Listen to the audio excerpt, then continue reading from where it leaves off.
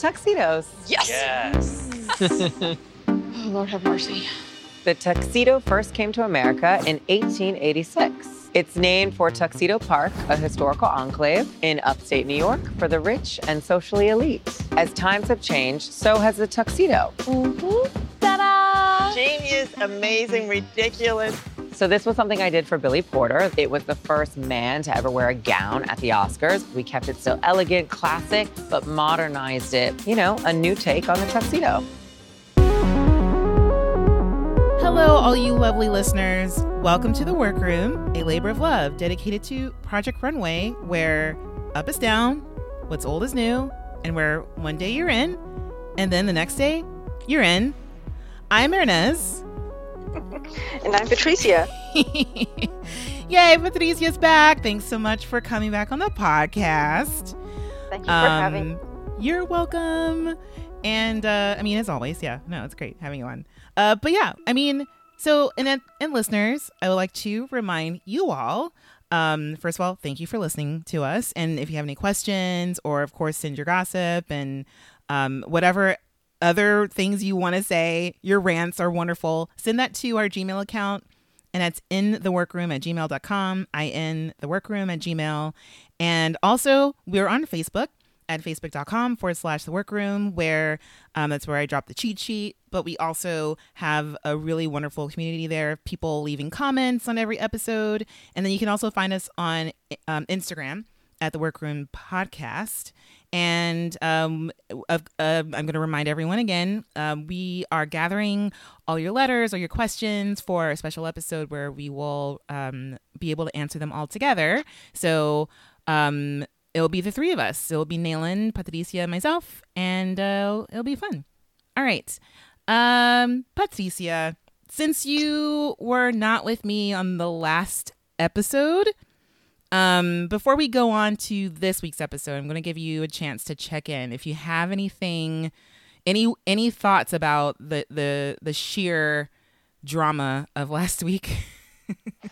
The sheer drama of sheer. I do. I think that this was a really frustrating episode to watch because for many reasons. One of them being Victoria, and the other one being Victoria plus sheerness. And I actually think, by the way, I agree with you and with Nayland that I think there's a lot of psychological manipulation going on. Or maybe it's not like super deliberate, but maybe it's just like, the brat's contentment of like, I need to feel like people owe me psychologically when I don't get my way kind of thing. Mm-hmm. Which that is toxic enough, right? But I actually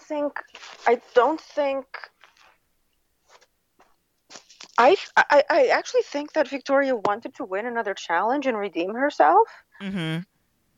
I don't think she was trying to misunderstand it, but I think it was actually confusing the way that people described it, because if sheer is not in your vocabulary, and what we first see is Carly wearing this kind of raincoat, not raincoat dress, but like a trench dress. A trench rain. Yeah, by the way, a beautiful nude trench dress. Yeah. Okay? Yeah. When I say nude, it was a little bit browner than Carly's skin tone, but it was sort of nude-ish. It's like the colors that people say, oh, that's nude, Mm-hmm. But, so there's this trench coat dress that Carly's wearing, and when Victoria says, what's sheer? Nancy points to it and says, that, it's see-through. No, that was not see-through, and I think that's a huge confusion. Yeah. Because sheerness is not see-through. So I thought, later in the episode, well, of course, Victoria would be confused because why wouldn't they use the word transparent if it was supposed to be see-through? Carly is not in see-through anything, right? So I wish someone had just said, sheer is layering transparencies or layering transparency, right? But that never happened. That said, Victoria did have plenty of chances to ask again and get clarification, especially at Mood. So I think that's where this whole thing went wrong. At Mood, Victoria should have been, is this sheer? Because I think what Victoria picked is not sheer. I disagree with Christian. Lace is not sheer. I'm sorry. Lace is see-through. It's not sheer.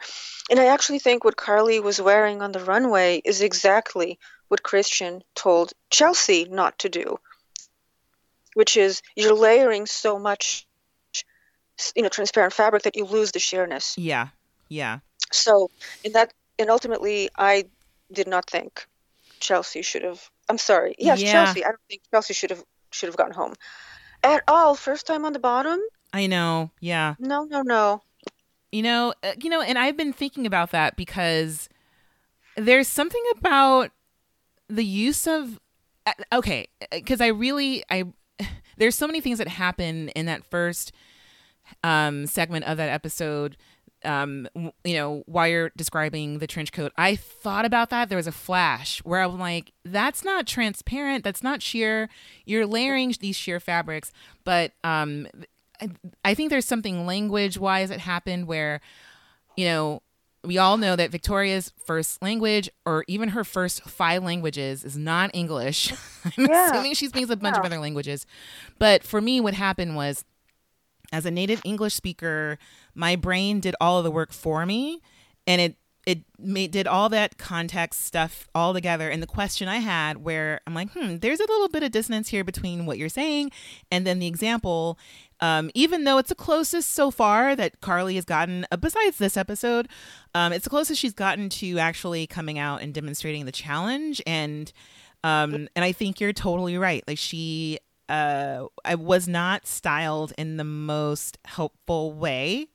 And I think maybe if we could have had Brandon out there in something that was sheer, because, to kind of have different examples of fabrications and all that stuff, because, there is a bit of some confusion that happens throughout these challenges. And it makes me think back to other challenges where I'm like, I don't think this was the first time where it was kind of confusing what is expected of the designers. And it happens every so often on Project Runway, but especially when, but you're more likely to see it on like an avant-garde challenge or something where the concept is a little bit more open to interpretation.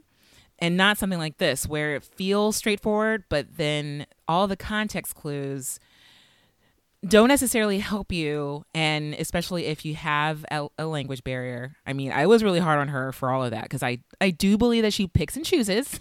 And it's just kind of gave her an excuse to misunderstand something. But I think that's a totally valid point. Well, I think that once there was the misunderstanding, she was like, oh, I'm so great. I can use this to my advantage. And I think that's absolutely wrong. But I also think that she struggled with understanding that term. And I don't know what the root of sheer even is. My goodness, I don't know what it is in English or in Romanian. But it's sort of like, it's not one of those words that it's almost like you have to describe what it does, as opposed to doing what Nancy did and just pointing and saying that's sheer, see-through, when it's not actually see-through. Yeah. So, and there was a couple of instances. And I also want to say, it is frustrating.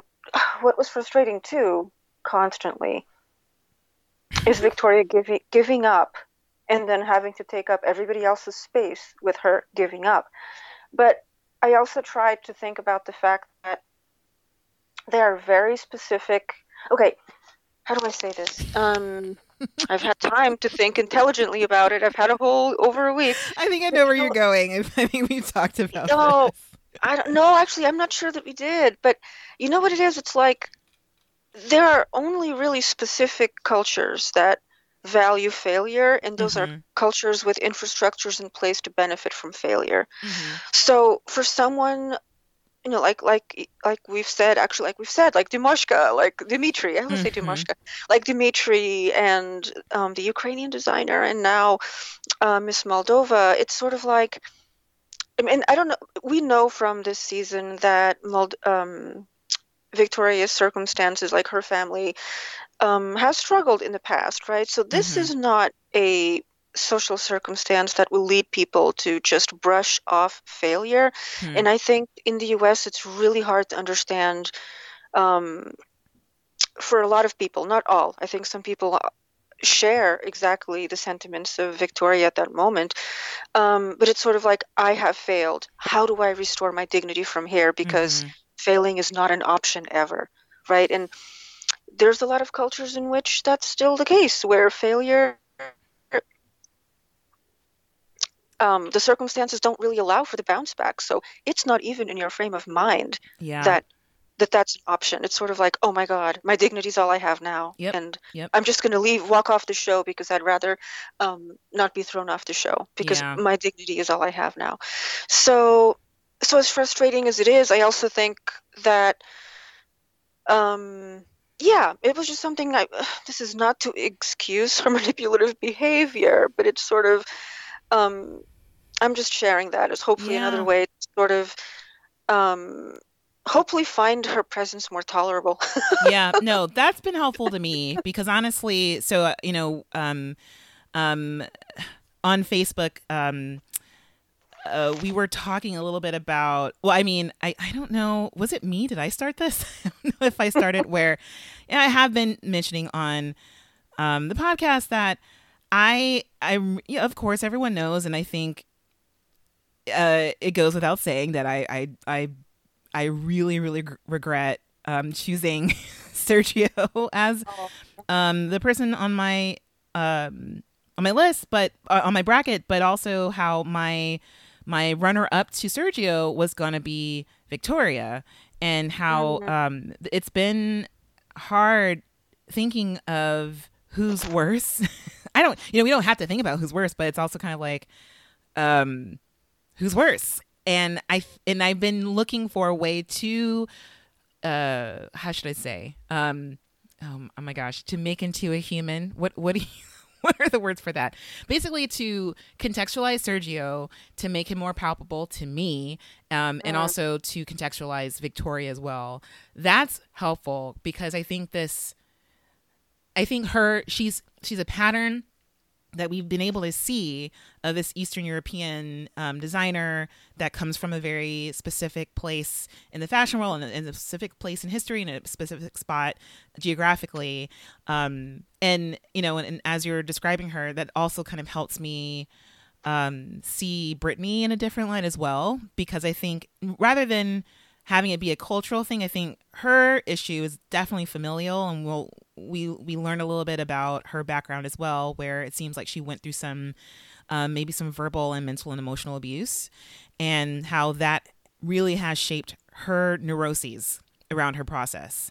And I think we can see the same with Jeffrey and how they approach themselves as not necessarily as fatalistic or nihilistic, I guess, as Victoria, but still this deep internal pressure and how they, and also how they react to failure, as opposed to Sergio, where there's just complete delusion, and his reaction to failure is just it's a very narcissistic response, where it's like, no, the problem's not me, it's you. It can't be me. I'm never wrong. It's all you. So, but you know what? Sergio can sew. That beautiful dress that was made last week was kind of restored my faith in the skills of Sergio. Mm-hmm. I'm sorry, the skills of Sergio. Whereas, the worst. Oh my God! Even this week, the worst was Tyler. I know. Oh my goodness.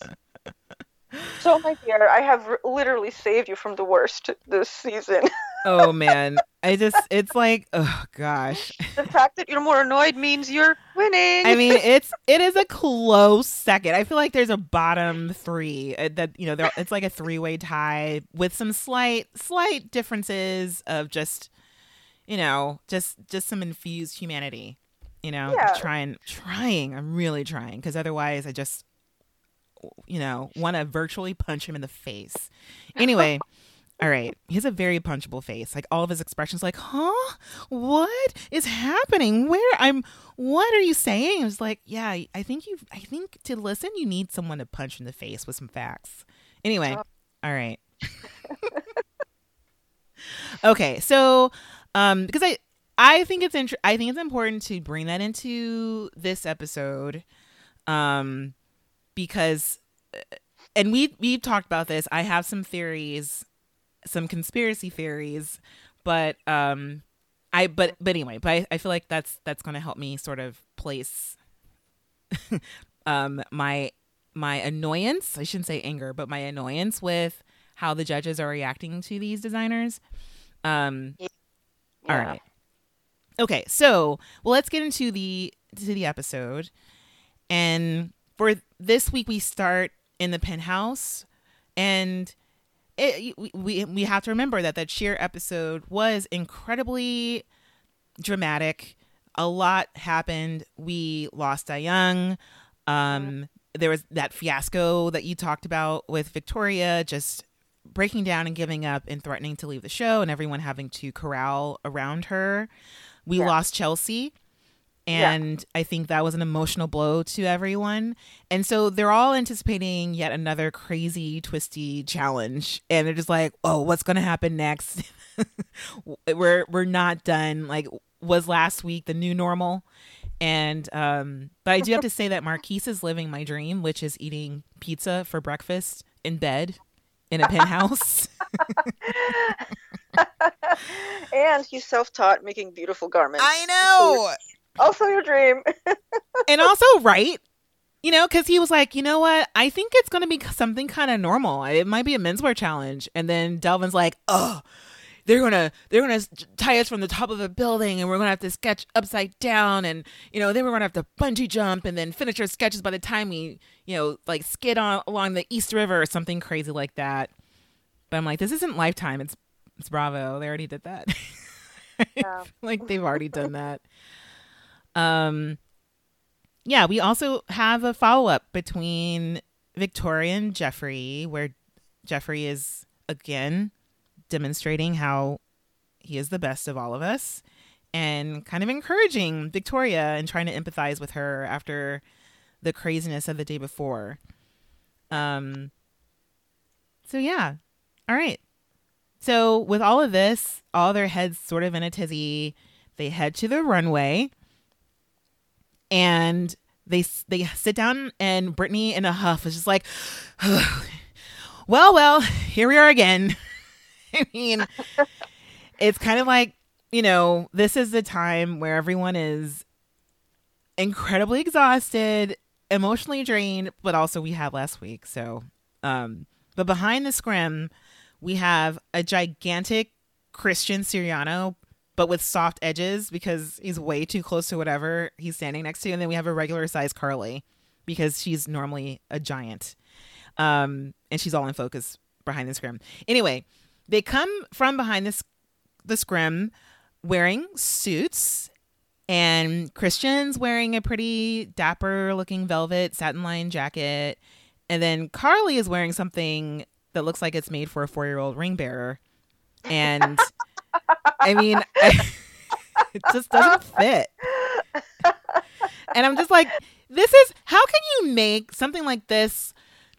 It's not like a skin tight suit. It's not showing out so much of her body, but it's also an outfit where it's like you either have to be 4 or someone with disproportionately long limbs to pull off this outfit. It was to me, it's just so strange.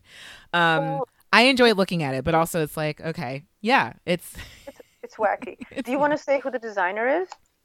Oh my gosh, it is Tom Brown, who does amazing things, in my opinion.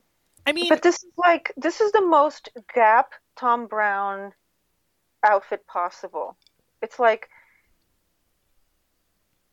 I would not have guessed that was Tom Brown. I mean, I wouldn't. I for some reason I thought they were going to say something else like Tom Ford, like someone else who's a little less. I don't know. I mean, I don't know too much about Tom Brown's or the history of his collections or whatever he makes, but it kind of was like, okay, all right, this is a very interesting designer to bring up, someone who's quintessentially a menswear designer. And I don't know. Yeah, I don't know. I mean, what else did you have to? I mean, what about it felt Gap to you? Everything. I mean, Tom Brown does a lot of exaggerated silhouettes. Nothing looks like you bought it at Banana Republic. Mm-hmm. Nothing. Um, it's sort of different each season. At one point, a lot of suiting. Tom Brown does a lot of suiting. Yeah. But also exaggerated suiting. I don't know how to say it. I think he's done some kind of like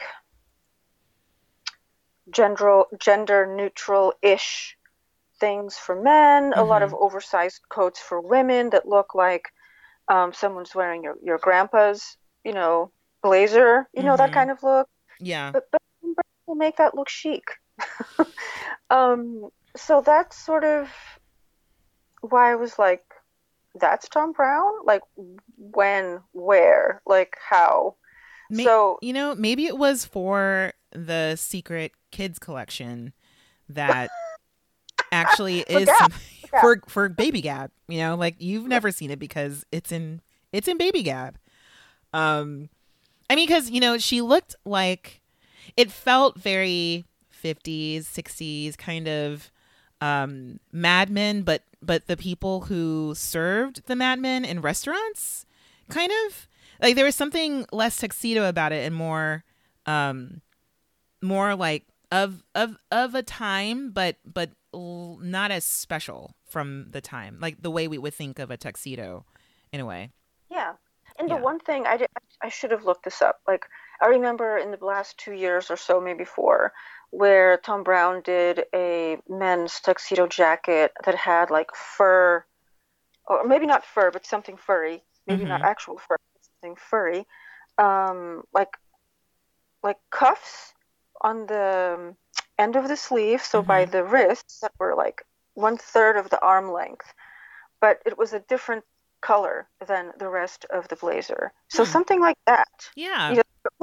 Huh? What's that? It's very visibly, something's always visibly off, but totally chic about Tom Brown. And this was sort of like, just to me, like, I would never have guessed that was Tom Brown. I mean, but, I mean, it is. Yeah, it's Carly's attempt again. Like, I feel like it's a little bit better than last week, especially after your very, very valid perspective on that trench coat.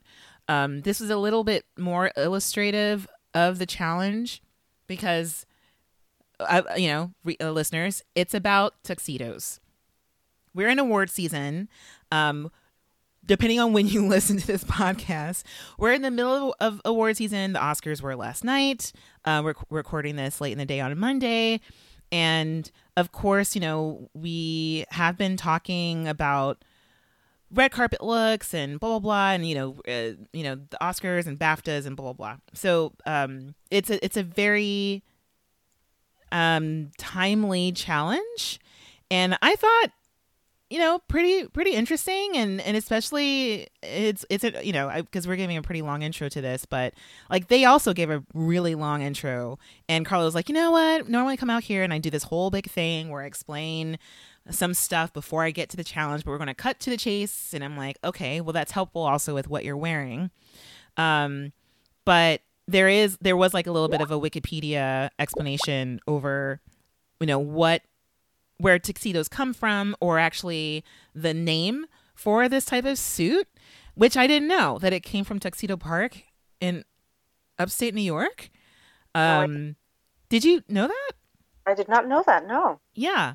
And I want to just kind of check up on that because I'm a little skeptical, but it makes sense that at least the name would come from there. But they made a really good point, and this is Christian. Christian gets to make his PowerPoint presentation about tuxedos using, I feel like these amazing visuals of Tuxedo Park in upstate New York that I'm hoping are in the Library of Congress. Anyway, just a nerd in me. I'm like, someone did the research for this. Anyway, so they have an exact year. 1886 is when the tuxedo became a thing in the U.S. And so that's what they'll be approaching. And if we finally get right to the good stuff, which is this Billy Porter red carpet look that Siriano made for, I think, what was it? Was it last year? Yes. Yes, in 2019. Yeah. Yeah, in the fall. Because essentially what they're doing is taking this iconic example of a red carpet look or evening wear or something that is formal, and they are going to put their own spin on it. So just as Christian made this iconic look for Billy Porter, they're supposed to update this classic look of a tuxedo. And in describing Billy Porter's look, Christian goes, "This was the first time that a man had worn a gown to an awards ceremony. It has never been done before." Note that. Yeah. That's never been done before. Yeah. And so just so you know, I actually just sent you a private message with, I just Googled Tom Brown. Oh, that's and what on that the first little page, sound was. There's like a little little bubbly sound. I was like, what is that? Did someone just sign that on was to me. Skype? That was me. Don't mind me.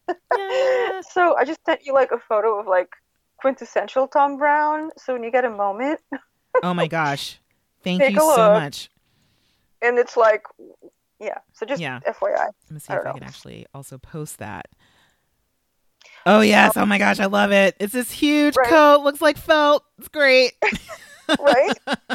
Like, Oh man, and it's kind of like, okay, if any one of you guys saw the recent show for Christian Siriano, I don't know if you saw that one. I think it was the Paris fashion show. I think I did. Yeah. Yeah, I'll try to post that as well, side by side, but it sort of looks like the shape of his finale dress. And you know, again, and just shout out to oh my gosh, Leslie Jones, who is probably Oh, yeah. Christian Siriano's #1 fan, but there's this viral video of her in the front row kind of yelling at this dress. And this look kind of reminds me of that. I'll post it. Oh, good. on our good. Tumblr or our Facebook page. Yeah. All right. So they intro this Tux challenge, and we do get to hear a little bit from the designers, their thoughts on it, because there are, I would say, very few requirements. It's just that they want them to use satin, because that's what distinguishes, according to the rules for this challenge, that's what distinguishes a tuxedo from just a normal suit. They have to use satin somewhere. It's also a 2-day challenge. And we have like Jeffrey, we get to see this. I think this is where we see this photograph of him wearing a tux. But he mentions how, yeah, no, tuxes have been around forever. They're boring as hell. So I'm really excited to actually put my own spin on it. So I don't know. Just sounded really exciting to hear that some people are excited about it, but not everyone is. Yeah. And the main person who really is freaking out about this already is Brittany. So, Right. because they go, so Christian goes, you have to use satin. It has to be somewhere on the outfit. This is a 2-day challenge. These suits need to be tailored to perfection. But listen, we're not evil. So, and then Brittany's just like, oh my God, what are you going to do to us? Where are we going? Is the floor going to drop? Like, what's happening? What's coming from the ceiling? What else do we have to do? And she's just, you know, talk about wanting to punch someone in the face. Like, she's ready. She's ready. But anyway, so even though Christian's like, we're not evil, like, she doesn't believe them. And he goes, we brought in some help. And then from behind the scrim, all of the previously eliminated designers walk out, including Alan. Yes. Alan Toot is back. Alan Tude. Our Insta character. Oh man. And I mean, in my notes I was like, I don't mind, we need some lightheartedness, because after last week I'm just like, and after last week on the show and after last week in general, I'm like, you know what, I don't mind it. I don't mind your frivolity and how unnecessary you are. This is great. They're also wearing their version of a tux. And so that's really fun to look at all these other examples of what a tuxedo could look like. Chelsea is wearing a t-shirt tux, which is my favorite. And not just because she's on my bracket. I thought it was just a lot of fun and kind of like a, you know, like a kitschy twist on it, a little bit of an attitude. Also, Carly announces that there's one more eliminated designer than a competing designer, and so there will be one person who's quote unquote off the hook, and it's everyone's first time hearing that because they're just like, oh wait, what? Oh, okay, all right. Like no one produced them anyway. So, but the other twist is that the eliminated designers get to decide who they get to work with, and Christian has they get their names called from the Maxwell button box.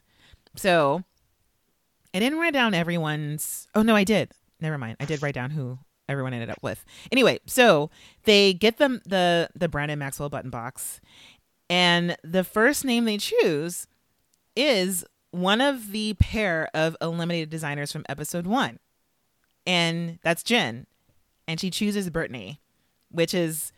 I feel like this is the worst day for Brittany to get the first eliminated designer. Yeah. That's true. Yeah, I can tell the producers in her talking head asked her, so, Brittany, what do you think are Jen's greatest technical strengths? And she's like, are you kidding me? She was eliminated. I don't know. She made a shittily made jumpsuit.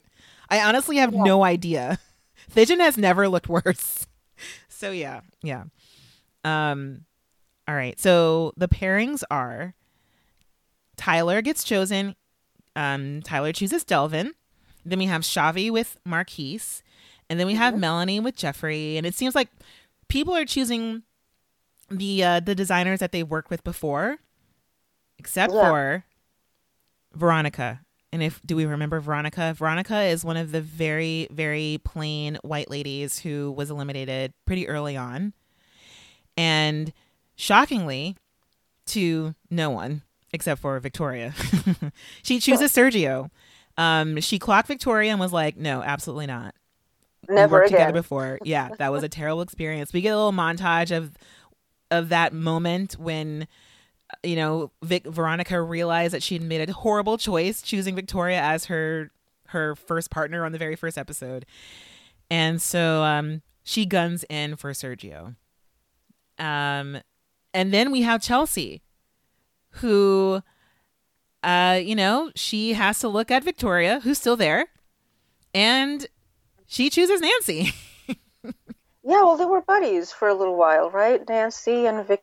Yeah, because Chelsea. Oh no, I'm getting confused with Brittany. Sorry. Oh yeah.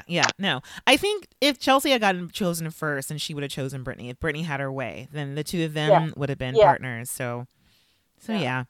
And then the last eliminated designer to get chosen is Alan. And Christian chooses this button and gas because I think he was just so happy to have Alan back on the show because it was between him and Asma, who, poor Asma, cannot catch a break. I know. I think she's been on the show the least in Project Runway history. She's probably said like 8 words. She just says bye. She just says nothing. Anyway, so Alan is paired up with Victoria.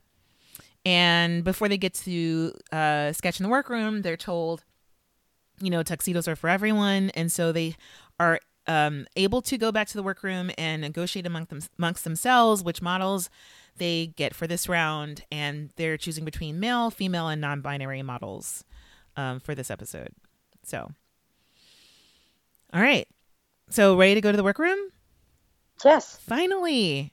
Yeah. So they get there. And the model cards are spread out on the table and they have to talk it out amongst themselves. And it seems to go pretty well. It's pretty cordial. There's some people who of course, Marquise chooses a male model because, Marquise called it from the very beginning. Like, I hope this is a menswear challenge. And you also have a little bit of a surprise. Brittany decides to take a risk on a 2-day challenge and chooses to, for the very first time in her entire life, to make menswear. So she chooses one of the male models as well. All right. time to sketch. Yes. So we kind of span throughout the workroom. The designers are working with their partners, or they're working with one another to kind of, feel out their ideas. We have Chelsea with Nancy wearing her tuxedo t-shirt, and that seems to be going great. We have Marquise, who's like, I want to make a pleated blazer, and Brittany, who's just kind of figuring out what to do with satin. And then we have Sergio, who announces to Veronica, his partner, I will be turning the tuxedo backwards. Dun, dun, dun. And then we also have Victoria with Elan. And she's kind of talking out what she wants to do. And she's saying, I don't want to be cliche and do a pant. So I'm going to make a tuxedo gown. And what I loved here is Alan, I don't know if she sketched something out, but Alan's like, oh no, really? I thought you were going to hear like, and he basically makes these cuts along his body that are in the shape of all the other outfits that we've ever seen Veronica do. And he's the best. It's like, oh, Alan, you haven't been on the show in a while. She's not doing that anymore. Or trying not to. We'll see. Oh my gosh. And then Jeffrey, who, Jeffrey was nowhere near on my radar because the colors his skin is able to turn just really, really worried me. It broke my heart. And also, it really, my competitive spirit was like, oh no, you are a ticking time bomb. But here he's like, he's talking to Melanie. So Melanie and Jeffrey worked together during the first episode, if you guys will all remember. And that's when Jeffrey had his absolute breakdown in mood. And Melanie had to basically scrape him off the floor and just like, carry his soupy body back to the workroom.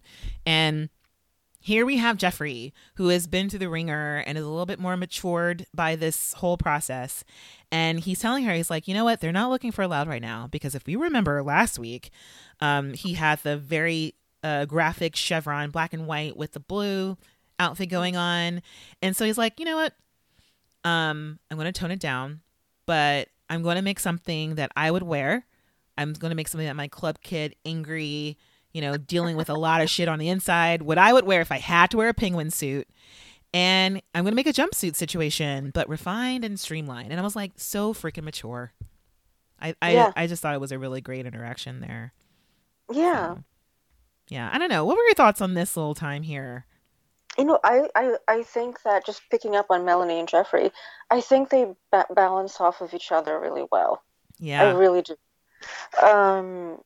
Because I think that Jeffrey provides spontaneity for Melanie, and Melanie provides a lot of order for Jeffrey. Oh, wow. Just in their creative process. So I was really excited about that pairing. And of course, I laughed out loud when Alan said, oh my God, Victoria's a solo designer. It's like, yes. It's like, duh. You're about to find out. Was he saying that as a revelation? And where it's like, what? I thought he was sort of like, that Alan was more commenting. I don't think it was a total revelation, but just, oh, right. Oh, that's what I'm in for. That kind of thing. Interesting. Yeah, because to me, I was like, duh. That was one of the things that I kind of just glossed on over. I'm like, of course. I feel like they don't know. Like, none of the designers know. Yeah. So why Alan wouldn't know? No. Who's He been wouldn't. doing the best, right? Exactly. Because I did write one of his quotes down. He's like, you know what? Victoria doesn't work well with others. She barely works well with herself. Oh, that was priceless. That was priceless. So true. Yeah. All right. Okay. So we've come to the end of our sketch time, and it's time for mood. Mm-hmm. So they meet Christian back in mood again, and their budget for this challenge is $600. to buy sheer stuff. I mean, $600. I feel like last week, what was it, $350, and that was a lot. Yeah, I mean, it gives them a lot of leeway in mood because Christian is like, think bold, think new, think outside of the box. You get 30 minutes to shop, and all of them just hoard together. And remember, it's for a suit. Wait, go ahead. I'm sorry, I interrupted you. My apologies. Oh, no. Go ahead. No. I was still commenting on the price. Like, it's for a suit. Yeah. So if you think kind of jacket, shirt, or some kind of whatever goes under the jacket, a pant, and then lining both of but at least a jacket, the inside of a jacket. So that still seems like a lot of money, but maybe not that much when you think about what they're supposed to be doing. Not what they did, what they're supposed to be doing. Yeah, you know what? That's a good point. Like, not what they did, but if you think of all the, is accoutrement the right word? Like all the other things that have to go, like, the trimmings and the lining. So a lot of them are looking for lining, but also the satin. I've never priced satin before, but I can imagine that there's a wide range, and you want to get really nice satin. That can be expensive as well. Yeah. Maybe you'll want to make a hat or something. I don't know, but maybe you want to use fur. Who knows? But they'll be able to get whatever they need, but also the finishings and being able to give themselves enough options here. But and I think it's these shopping trips are getting funnier and funnier with Siriano, because it's so funny. Like, so he lets them loose in mood, but yet they all hoard together and they head upstairs to the same department, the suit department. And as they're heading up the stairs, Christian's like, "Oh, everyone's going to suit department. That's so boring." And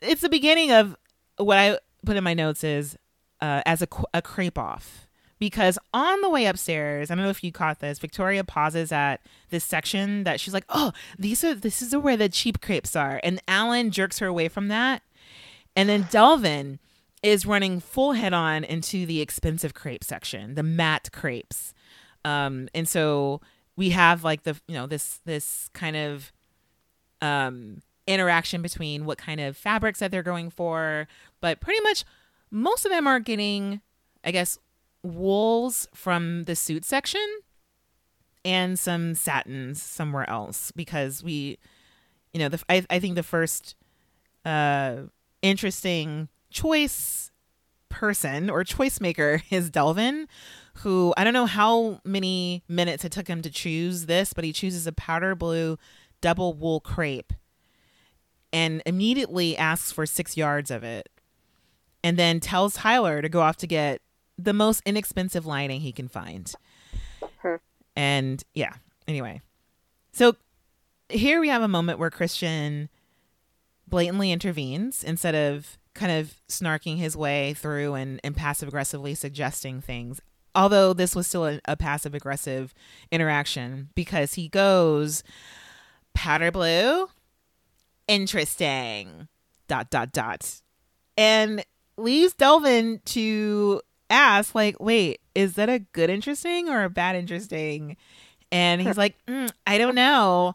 And it's like, it's enough to make Delvin, I think, the most worried that I've ever seen him in mood. I've seen Delvin frustrated, but I don't remember him being that worried where immediately he turns around and chooses a different color.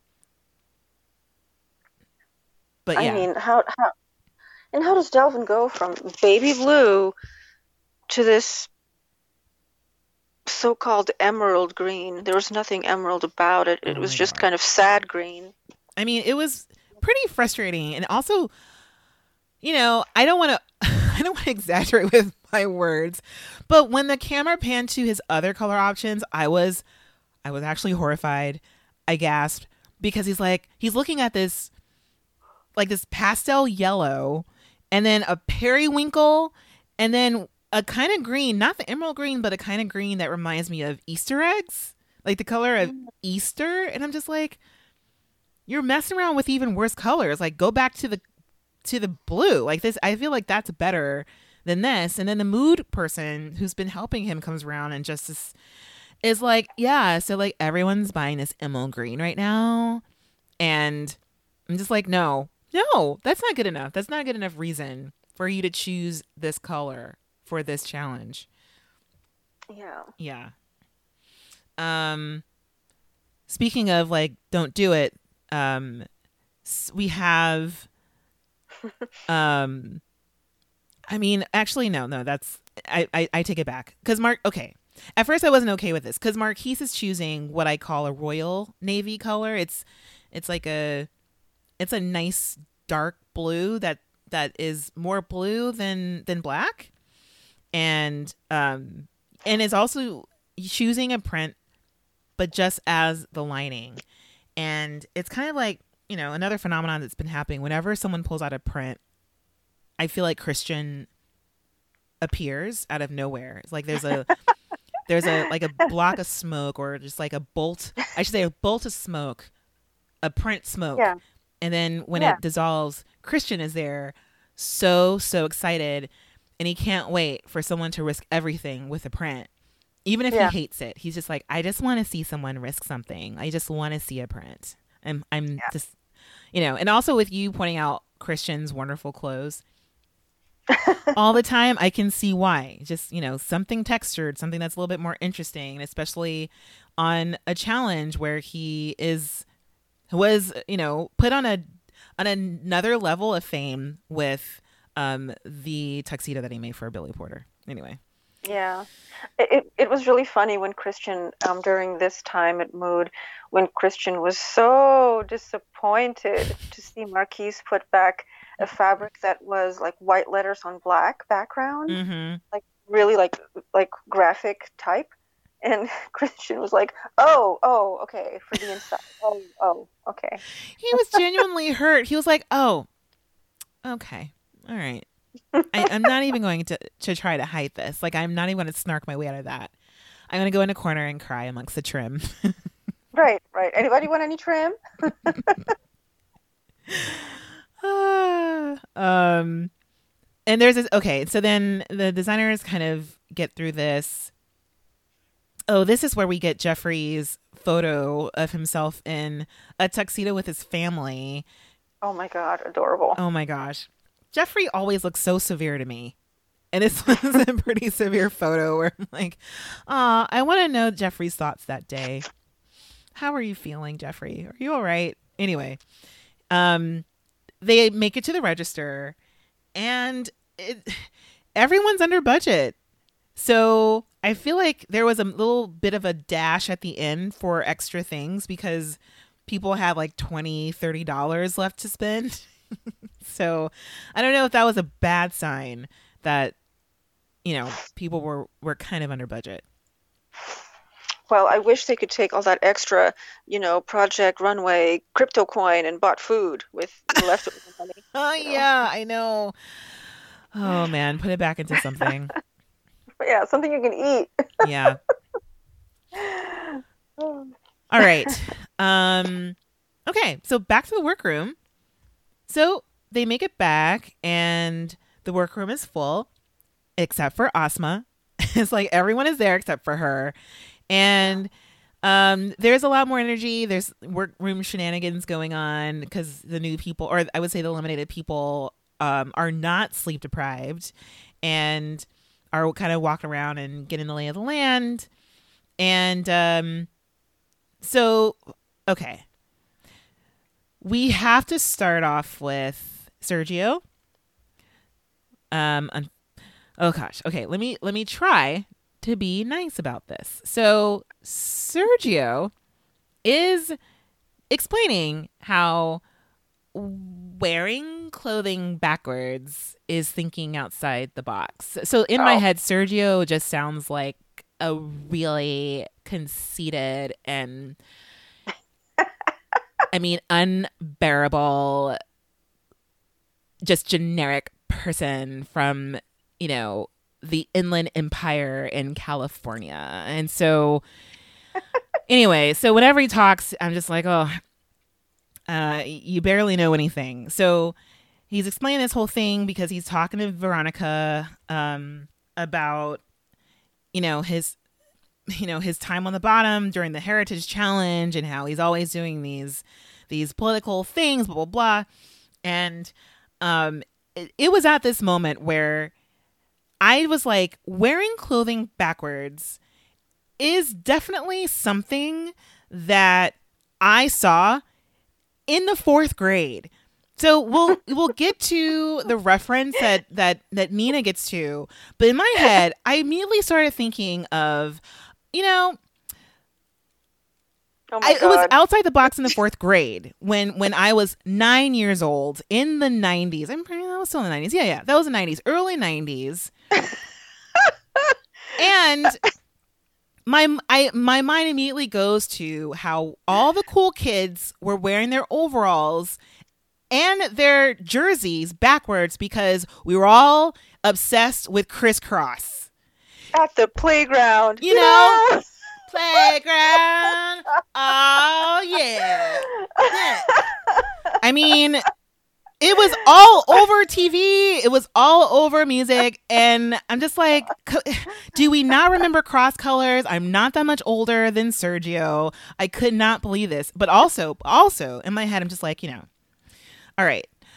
Listen, I had just moved here and I knew that. Exactly. So I mean, come on. I didn't even watch MTV. We didn't even have. I wasn't allowed to watch anything above Channel 9. So, and I knew, I was this super, super sheltered kid and, I knew about crisscross, but, I have to say that I had to study crisscross because I grew up in a household where they mostly just listened to gospel, classical music, and top 40 because my parents are a lot older. And so when I was in 3rd or 4th grade, I'm like, I've got to listen to 92.3 The Beat in LA because when we have our 3rd grade dances, I need to know when to jump. I need to know where the train is coming or whatever these kids are saying these days. So, I knew. I did my homework, Sergio. Anyway. And you're not even in the fashion world. Well, not to the extent that Sergio's into the fashion. You're not a designer, you knew. I mean, it was kind of, and we'll get to the issue at hand with this, but like Veronica didn't say anything and it's just like, we're all letting him live in his little world delusion. And I get it. Who wants to waste their energy trying to teach Sergio about reality? But that's where I went. I was just like, oh man, I remember trying to leave the house once with my clothes backwards and my parents marching me back in and being like, what are you doing? Never. I was 9. And by the way, you don't even have to go like crisscross. I could be wrong, but I think there's a Balenciaga dress that's backwards that's really famous, like in the 60s, in the 70s, or something like that. But even if you missed Balenciaga and crisscross, well, I mean, even if you missed all that, there's been a huge trend, like all over those tabloid magazines in the supermarkets everywhere with women wearing cardigans tied in the back, like with buttons in the back. Yeah. So it's been like super ad nauseum. So, we've seen it a lot in different contexts. Yeah. And it's also, we've seen it in the context of this show because Nancy, his best friend, draped a button-down shirt backwards a few episodes ago. Yep.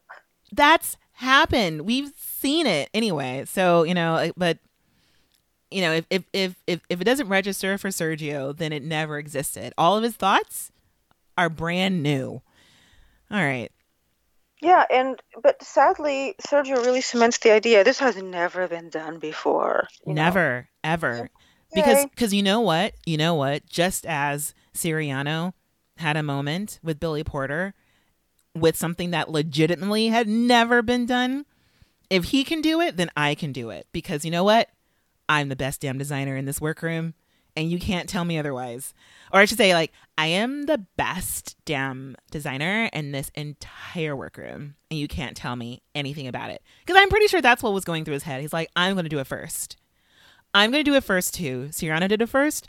I can do it first. And it's like, no one else in the workroom really is trying to, reinvent the wheel here, because I think other people are aware enough of what actually has been done, or I don't know. Let me stop there. But it's I think it's very telling that and I think it's okay that other people are not trying to, kind of blast it out of the park in terms of, because what can you do? What could you do? You could do something, but to want to be able to do something that you think is the first thing that anyone has ever done, I think it's just it's very weird. Anyway, and they have phones. They're allowed to use their phones, right? They can search. They are? Aren't they? Aren't they allowed to like search? I don't think so. I think they're only allowed to use those iPads. Okay, but even if they use their iPads, they can go online and look up backwards dress. No? I don't think so. Yeah, I think they're very, very limited. I mean, okay, I don't really know for sure, but I mean, if any listeners know for sure out there, but I'm pretty sure, especially, how they deal with reality competitions anyway. I mean, I don't think they would let them have free reign over the internet because of cheating. Like they could look up stuff and, do research. They're not allowed to do that, I think.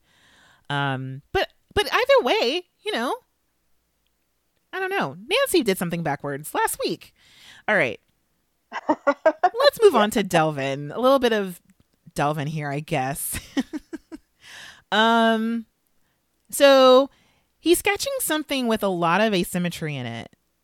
And it's interesting. Okay. I don't like just using the word interesting out there without saying, I think it's interesting to hear his thought process, because again, he chose this ugly green fabric for his suit. And also I think Delvin's decision-making process is questionable. I'm more confused the more he speaks, but I'm even more interested in, like, how are you getting to these things? What's driving you? And he chooses asymmetry so I guess he sketches an asymmetrical jacket, and he says, yeah, asymmetry is more interesting. And that's it. And I'm like, okay, well, your sketch kind of looks like what Victoria sent down the runway, or sends down the runway. And it's just like, your asymmetrical jacket a la Victoria, and your double lapel. Again. Yeah. I'm so confused. Anyway. And then we get, I'm not sure if it's now or immediately before that, we get the same kind of Delvin replay of, I studied with a master couturier. This is my strong suit. No pun intended. This is it. This is my challenge. And every time something is sent down the runway, then I'm like, were you playing poker with the couturier? By the way, I'm saying this and I feel terrible saying that, because I don't know how to do 1/100th of what Delvin knows how to do, But it's sort of like, but Delvin does talk themselves up quite a bit. Yeah. So my expectations are going to be naturally up because of what Delvin says. And then I'm like, oh, okay. I know. Because it's one of those things that, we always get, I think in most seasons we have someone who is an incredible sewer and someone who can do anything and is technically flawless. And I think I thought that Delvin was going to be that this season, but I think it's more like Sergio, who is technically flawless and conceptually flawed, and then we have Delvin here, who just like Victoria and Sergio, just has a little bit of delusion, and I agree. Where I'm a little suspect of his background. I completely believe him that he has a background in tailoring, but I think just on top of that, I'm like, when you're alone, when you're by yourself, when you have to push yourself and come up with your own ideas, then I just don't think that there's much there. He isn't really making decisions that I think come from a place of someone who is able to take those skills that they learn and apply it with whatever it is that they feel. And really well said. I'm gonna stop short of psychoanalyzing Delvin, but I think there is something about, sussing out what it is that you want. What do you like? What do you enjoy, Delvin? And I think, we're seeing him smile a little bit more. He's very shady. He's a mean kid. He's kind of one of those kids who also thinks that they're snarky, but they're really not. They're kind of nerdy. And I think we're seeing him develop in front of our eyes, just his own character and personality. But it's like, how can you do another double lapel? I'm so bored. No, and even if you, because I think this would be the third double lapel. It's not even good. I don't like them. I don't think he's ever gotten compliments on it. I think people are just like, wow, technically that's hard. I'm like, okay, but is it? Actually he did. I remember a compliment on a double lapel by Delvin, and that was a compliment I don't think Delvin was worthy of because the suit didn't fit. I forget which week. Oh, was it the Ashley Longshore? Oh yes, it was when Asia was wearing a suit and it did not fit her below the waist. Right. And Crazy I crotch. was sort of like, okay, and everybody said, oh, I love the double lapel, love it. And actually that one was, well executed. So I will say that Delvin did receive compliments on a double lapel there. However, Delvin is in a competition where Victoria repeats herself all the time. I know. So I kind of can't blame Delvin for trying to perfect some kind of theme, because it seems like that's what's being celebrated. Yeah, it's so frustrating. I mean, it's pretty frustrating because, I mean, we're ahead of our time here, but I want to call out everyone talking about Nancy's pants. And so Nancy, we don't see her for a little bit. I think we only get to see her on day 2, but she's working with her critique from last week, where I think Ashley, not last week. She made those wraparound pants that she covered up on Dee Dee's body. I think it was a callback to the Ashley Longshore challenge. And so with this whole thing, she's like, I want to take their critiques into account and make something that is a little bit more fitted, but also I want to highlight these pants that everyone seems to really like. And everyone's like, are you going to do those pants again? But I'm like, well, no one can really talk because Victoria's still here, and so it's like, I'm frustrated with Nancy also, but just how, I agree with you with Delvin. Like, who am I to talk about Delvin's double lapel, reruns? Everyone's got reruns this season. So, all right. We have Victoria and Alan talking about reruns, and she wants to mix masculine and feminine features, and she's making a gown with a garter belt and these really, really strong shoulders, which is her aesthetic. And we have here Alan trying to get into the process, trying to seem a little bit helpful. And she's like, Alan, you can just give me some water. And so Alan, being extra, brings her water in a wine glass. And it's just the worst thing you could ever do to Victoria. It's the worst. I don't know why, but okay. How dare you? She tells him to shut up and go outside, and he leaves. And maybe Victoria was still upset with Alan's comment about Victoria's hair at Mood. How do you control all that hair? It's sort of like, okay, Alan, leave Victoria's hair alone. Just let Victoria's hair be Victoria's hair. Oh man. I know. I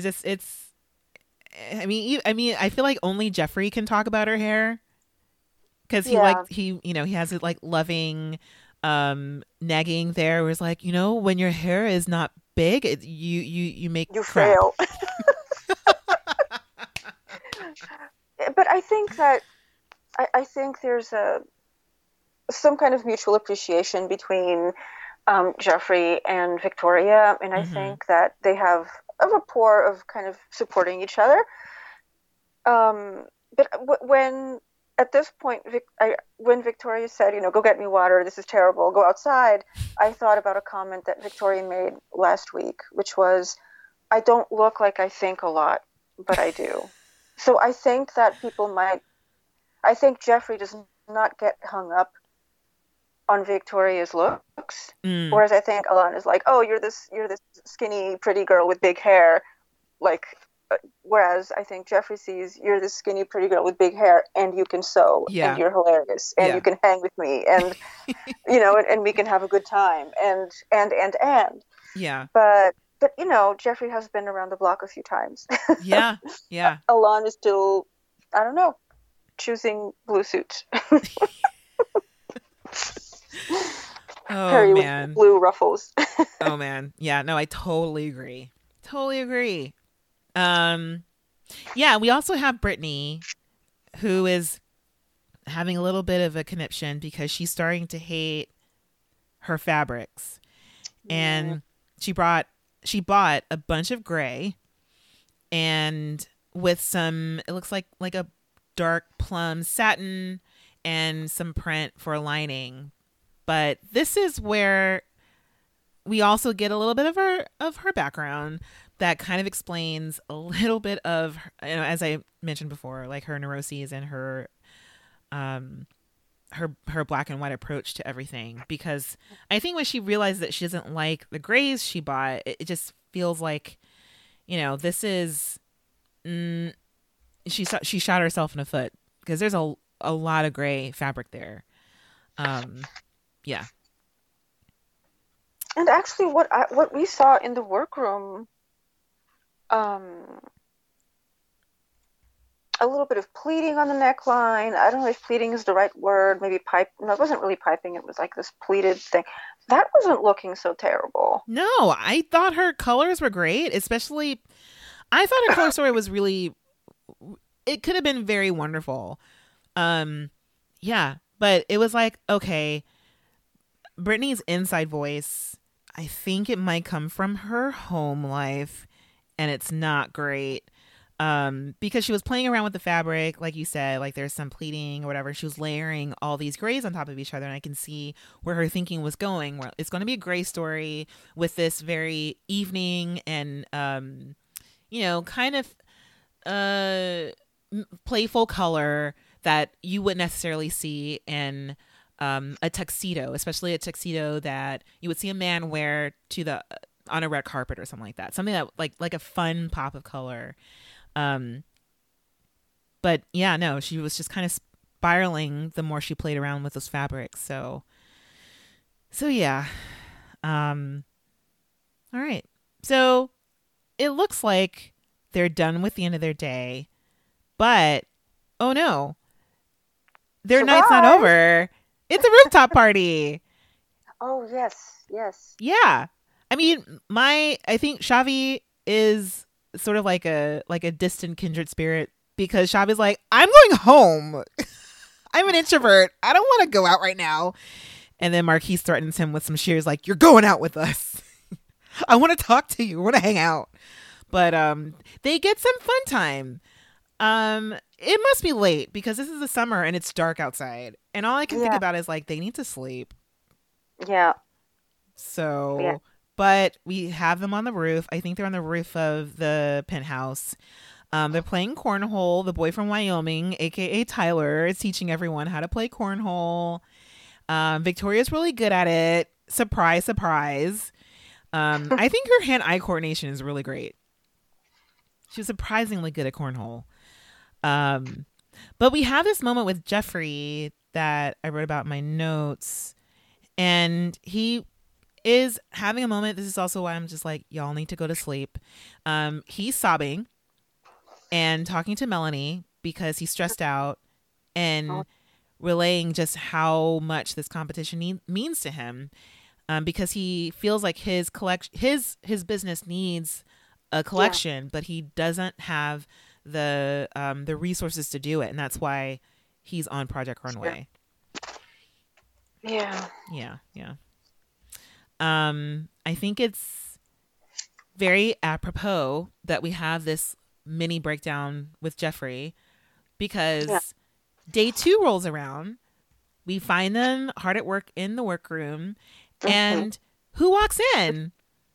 Carbs, a bag of carbs.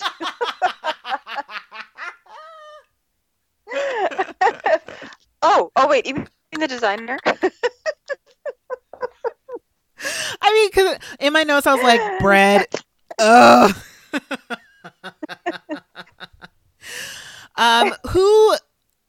How did the carbs get there, Patricia? In a brown paper bag carried by Sebastian, last season's winner of Project Runway. I mean, I'm like, Sebastian, first of all, doesn't look like he eats carbs at all. I'm just like, what is up with this?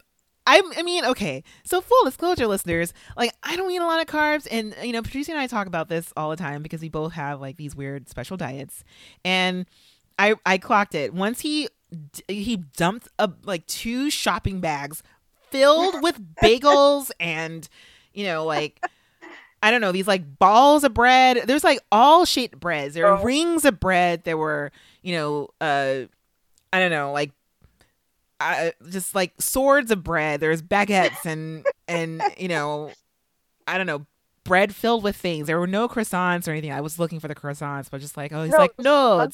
It was Colombian breakfast. It's a Colombian breakfast, yes. Biscuit in the distance. I was like, ooh, why is that so fluffy? And then there's like things closer to the camera were more firm. Yeah, it was a very interesting display of all kinds of things I want to eat but can't for health reasons. It was a mountain of all those things. Because in my notes I go, he brings them only bread. It's like, what else worth of meat? But this was, I don't know, I just thought it was a really lovely thing that they did, was have Sebastian come in, and what was most instructive, or I say fascinating to me, was that he gives them a rundown on the most mysterious part, and I think the newest prize of this Bravo version of Project Runway, which is the CFDA membership. And so he talks about, like, well, you know, they're helping me develop my first collection, and then they're bringing in buyers. And I was just like, I want to hear more about what a CFDA mentorship is like, because they don't really explain it. We know they get hundreds of thousands of dollars and equipment and all these sponsorships, and they get pens and stuff. We get that. But I thought what was really wonderful for the designers, and also as a fan of the show, was to hear that the CFDA really is supporting Sebastian as the winner of Project Runway. So yeah, that was wonderful. And the other wonderful thing that happens in this segment is that Sebastian, in response to some kind of silly comment by Brittany, that hey, don't look to other designers, like, trust your instincts, focus on that. You know, what an idea. Don't get caught up in whatever, you know, competition means. Stick to your work. Man. As someone who like I really live by that. Like, I just try to do what I do and just try to do what I do as best as I can. I really liked hearing that, just in the context of the show, but also just as a reminder for everybody watching that's always the right way to go, and to sort of shift or recenter the compass, I should say. Yeah. I know it was in response to her hearing about the wonders of this mentorship and going, oh, now my competitive body is like, oh, the blood is flowing and it's getting thick in there and blah, blah. And, you know, she had her claws came out, and that's what that was in response to. And he also says that something that she does not take to mind is that your first idea is your best idea. Because I also interpret this as a, you know, if it could loosely be interpreted also as, like, don't listen to Christian sometimes. Because I don't necessarily agree that your best idea is your first idea, but I do agree with the sentiment that you should trust your instincts. And go with what you're doing and not look to other designers, because I do think that's how. I think that is a motivation for Brittany, is the competition in the room. And I think it's a motivation for a lot of people who choose to be on shows like this. You know, it's a competition. So, but they're all jazzed. It's great for them to hear this. I feel like it's a very needed morale booster for all of them, emotionally and mentally. Course. Yeah, and they're all pumped with carbs, feeling good, and then double good from Sergio talk. It's great. Okay. Great. So I would say, if I ate anything on that table, then I would need to take a nap immediately. Just those nice naps. So much bread. Anyway. All right. But anything else about this wonderful interaction with Sebastian Gray, who's like the sweetest winner? No, nothing else. Yeah. I like seeing him. I miss his face. All right, so let's get back to work, y'all. So Sebastian says goodbye, and they go back, and some people make some decisive decisions. Oh, is that redundant? They make some decisions. Brittany decides to scrap her gray fabric and go with her second thought, which is to use her jacket lining as the real fabric. And my dear, I just want to say that if Project Runway teaches us anything, is that not all decisions are decisive. So I don't think you were being redundant at all. Thanks. I think you're right on target. It just sounds too alike. I'm just like, let's find a different word for that. But we also have Victoria, who is finally letting Alan in on a little bit of her process. She's letting him make, drumroll please, the cummerbund, the most important part of the dress. But wait, she has to cut it out for him first, and then she hands it over to him, and then she takes it back, cuts a little bit more, and then hands over him and takes it back, and then finally lets go, and he's able to make a cummerbund. Yeah. Next is time for our dear Christian Siriano time. Comes on in, saunters through, and first is drawn to our dear Jeffrey. I think because Jeffrey's got an extra set of hands. It's a 2-day challenge. So what's he going to do? Full on muslin. It is, I believe, day 2.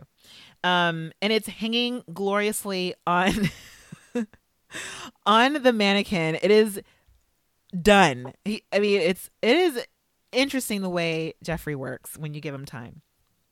Anyway, but I thought this was a really wonderful back and forth, because Christian comes over, and we all know Jeffrey is trying to tone it down, especially after last week. So Christian gives him some really good constructive advice on to how to tone it down even more. And that was mostly in the shoulder area. Jeffrey loves a strong shoulder. So I think that's pretty much what Christian says, that he can kind of dial down a little bit, like refine a little bit more, take those shoulders away. It dates the piece. And also we've seen a lot of shoulders this season on Project Runway ourselves, but yeah. Yeah. We also have Sergio. Yes. Who, I don't know about you, but it sounds as if he's also over himself, because he's like, Christian, I always got to do something political. I'm going to go in and out of like a Southern accent and of an Inland Empire accent, but all nasal. So it's like, I always got to do something political. And it's like, he just doesn't seem too into it. He's like, we're going reverse, and with all this administration stuff, I'm going to do something backwards. And I don't know. Christian doesn't bring anything up. And the political implication is, remember? Wait, what is it? Actually, I didn't remember the implication of why Sergio was reversing the order of the dress. I didn't write this down. Oh my God. I mean, you didn't have to. It's because Sergio thinks that society has reversed since the last administration. My brain sparked when that happened because I'm like, I know you don't mean that. I know you mean since this current administration. Oh God, so many things. Yeah, I didn't write it down because I'm like, you don't believe in it. I can hear it in your voice. I don't believe in it. It doesn't matter. And we even have Veronica who goes, okay, guys, let's get this clear. The story, I mean, the garment came first. The design came first. And then the story came later. And I'm with Veronica. Does it really matter? Okay. Oh, my God. Since the last administration, really? Anyway. Mm-hmm. Yeah. I mean, there's a lot. Like, okay, so personally, I like Obama as a president, but that doesn't mean that there isn't a lot to criticize around deportation and around a lot of things to criticize. So right. Just the idea of painting anything as perfect when it comes to politics is already alarming to me. And yes, I understand things are drastically changed since then in a lot of ways, but also certain things remain continuations and magnified continuations. Yes. There's just so much that Sergio is not impacting, but our hopefully future president, Madame Welteroth, sets us straight on that. Exactly. And I think that's why my brain sparked. It's just because the depth of Sergio's ignorance and the way that he's able to encapsulate that into like an elevator pitch, it just is beyond my ability to explain why it's such a stupid thing to say. And I totally agree with you, because anyone who says, oh my God, like society has reversed itself. People were saying that during the Obama administration, like society has reversed itself. Like we can say that during any time in history. It depends on your perspective. It depends on your place of power or non-power, whatever. But honestly, it to me, it was the lacklusterness of his voice, if I can use that as an explanation, because it's like I also was offended by how I'm like, you cried on the runway about these children who died in custody at the border, and yet you can't even drum up some type of sincerity this week. It's like, are you just does it really mean anything? If it doesn't mean anything, then just keep your mouth shut. Anyway, that's okay. Enough. All right, we can move on. Yeah. Christian doesn't say anything, so I'm, I just didn't write anything. Yes, Christian said nothing. Both brows did furrow on that Syriac forehead. Yeah, I think Sergio has worn out his welcome with Christian and any of his sincere feedback. All right. Next is Nancy.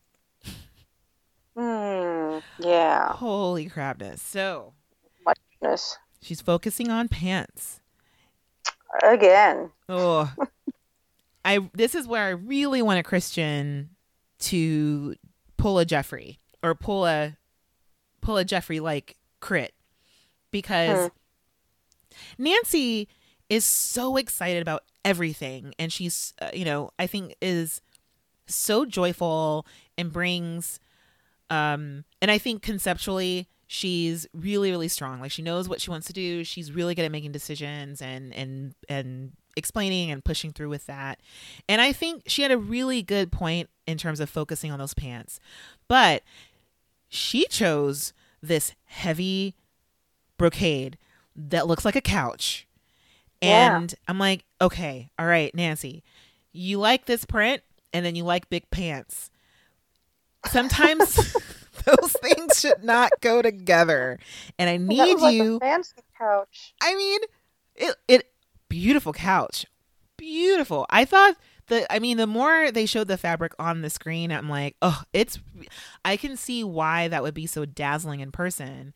But to make gigantic, wide, like printed pants out of that and a full print out of that for a tuxedo, it was just like, oh man. Can you kind of hold back your excitement about these two separate things, pants and this print, and then come together and make it into something that actually would work? Like I I don't know. That was, and she's repeating herself from the Longshore challenge, in my opinion, because Christian says, like, are you doing a wide leg because it's looking heavy with this brocade? I don't know. Yeah. I think Nancy is trying to redeem a previous pair of pants. Mm-hmm. Just go on. Just do something else. And I think that the suiting, yeah, okay, so if you like big pants and this is a tuxedo, tailoring, suiting based challenge, Mm-hmm. yes, you need pants, but you need not repeat the bad pants that people already said they did not like. I know. And did not fit well. Yeah, no. So, I mean, talking about, these repeats, we have Delvin next with his double lapel. Christian calls it out and doesn't say anything.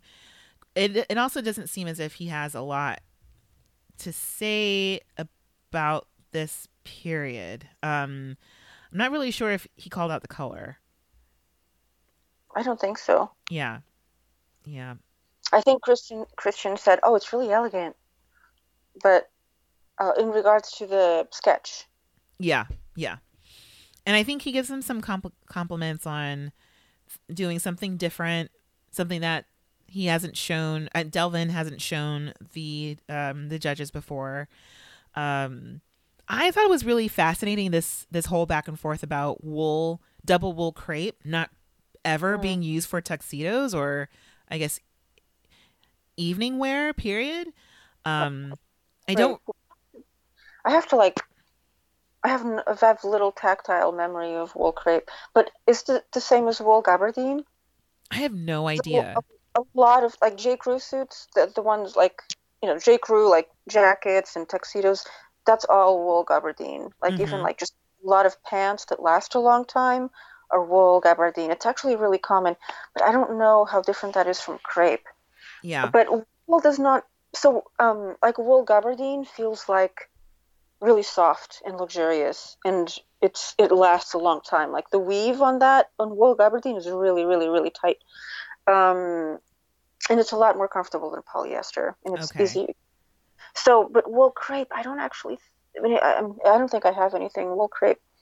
Yeah, I mean, because I just had a feeling that, is it lighter? Like, is it, because it's something that I would love to see a little bit, but I was just guessing that it isn't something that where the weave is tight, or isn't something as substantial as how you're describing a gabardine. Yeah, well, gabardine is very substantial. Yeah. I have a feeling that isn't it. But also I don't think it's a terrible idea. I don't, this is outside of the box, especially for Delvin, who is so technical. But again, like, he is using this because it's his quote unquote go-to fabric. Okay. And so if there is this talk about using wool crepe or double wool crepe being unusual for suiting, then I think it's interesting that as a tailor he would use a double wool crepe for this. But I don't really know. This is also Tyler talk, so who knows if it's true or not. So. Yeah. Let's move on to Brittany. Christian comes over, or I should say glides over, and is like, "Oh, look at all these pretty grays you have." And she's already like nixed the grays and is on to the lining being the outside part of the garment now. And she has this matching, that plum satin that she pulls out, and she's like, "I'm going from gray to this," and kind of doing what Sebastian said not to do, which is still all right, it's fine, but it seems as if she doesn't have enough of that matching satin to make a pant, or to do what she originally was going to do, which I think was a pant. So it's already kind of a questionable moment we have here.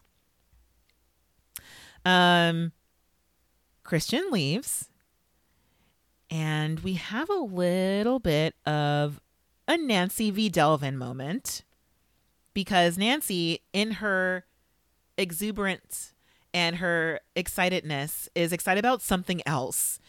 Tyler is the same size as her model Dee Dee. How great is that? Yeah. So of course, I have Tyler here, so I'm so excited. I'm excited about my pants. I'm excited about this gigantic brocade flower all over this fabric that I chose.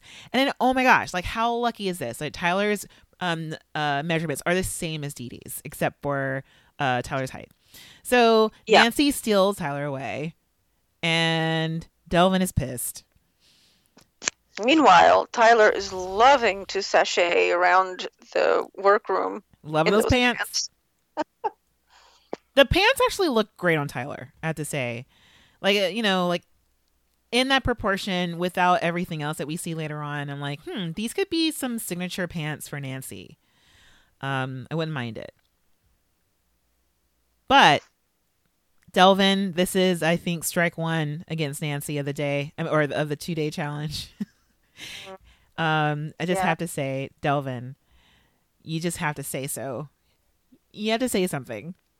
Nancy is a wonderful person. She's also just a person. And Delvin's like, Nancy,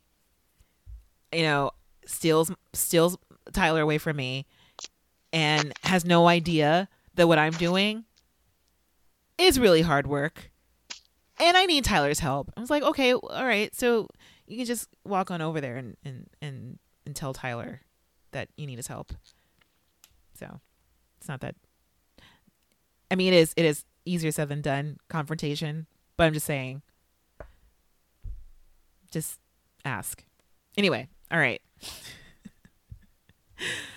Oh, Delvin. All right. So let's move on to the model fitting time.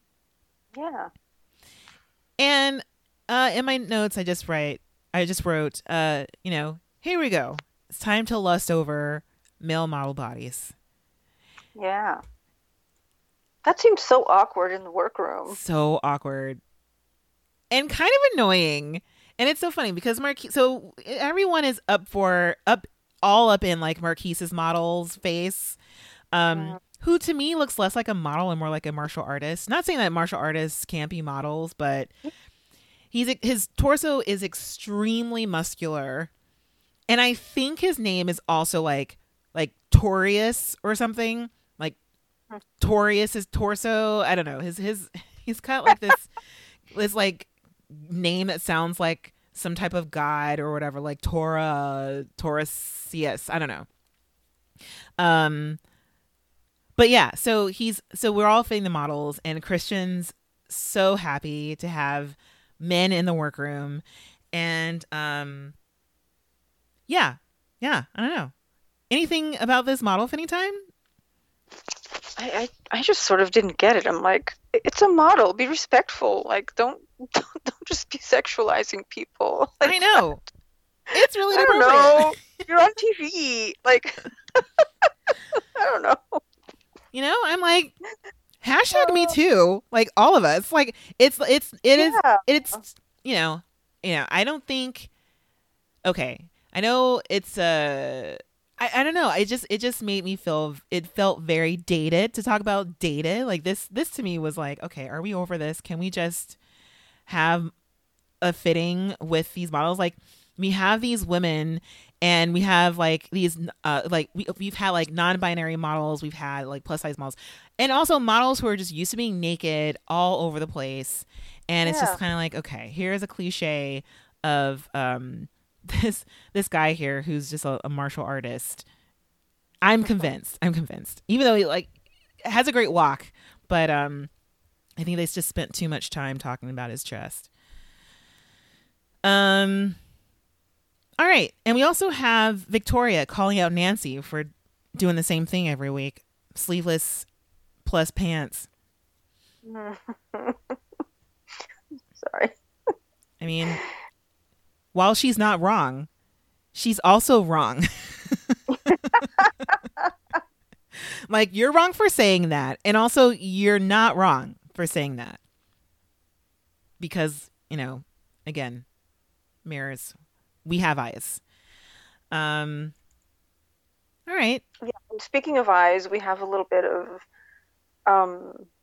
time with Jeffrey looking at Delvin's garment and kind of assessing what Delvin is doing.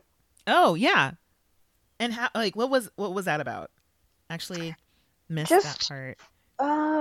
Jeffrey was something. Oh, that's not Delvin's best work. But just kind of clocking the ideas that Delvin's working with and just basically saying things we would agree with, I think. Like, too much is going on? The fabric's bad? I'm going to look at my notes. Let's see.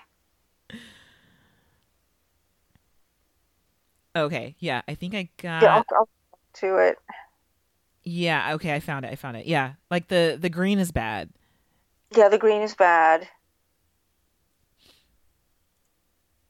Yeah. And then actually soon after that, we have Victoria saying that Nancy's design is repetitive. Oh. I mean, you can't write this. Delusion is really, really entertaining. Because then you can get people who say stuff that is just like, okay, you're not even projecting because you're not aware enough to. Well, no, you don't have to be aware to project, but yeah, no, it's just like you have Jeffrey here who's looking around the workroom at people who are repeating stuff, and I think that's with the same with Delvin. Like, it's just, and again, what repeating itself also is poor Stephanie, who is Delvin's model. Like, once again. On her way to modeling kind of a potentially tragic outfit once again. Yeah. So. And yes. Yeah. No. Okay.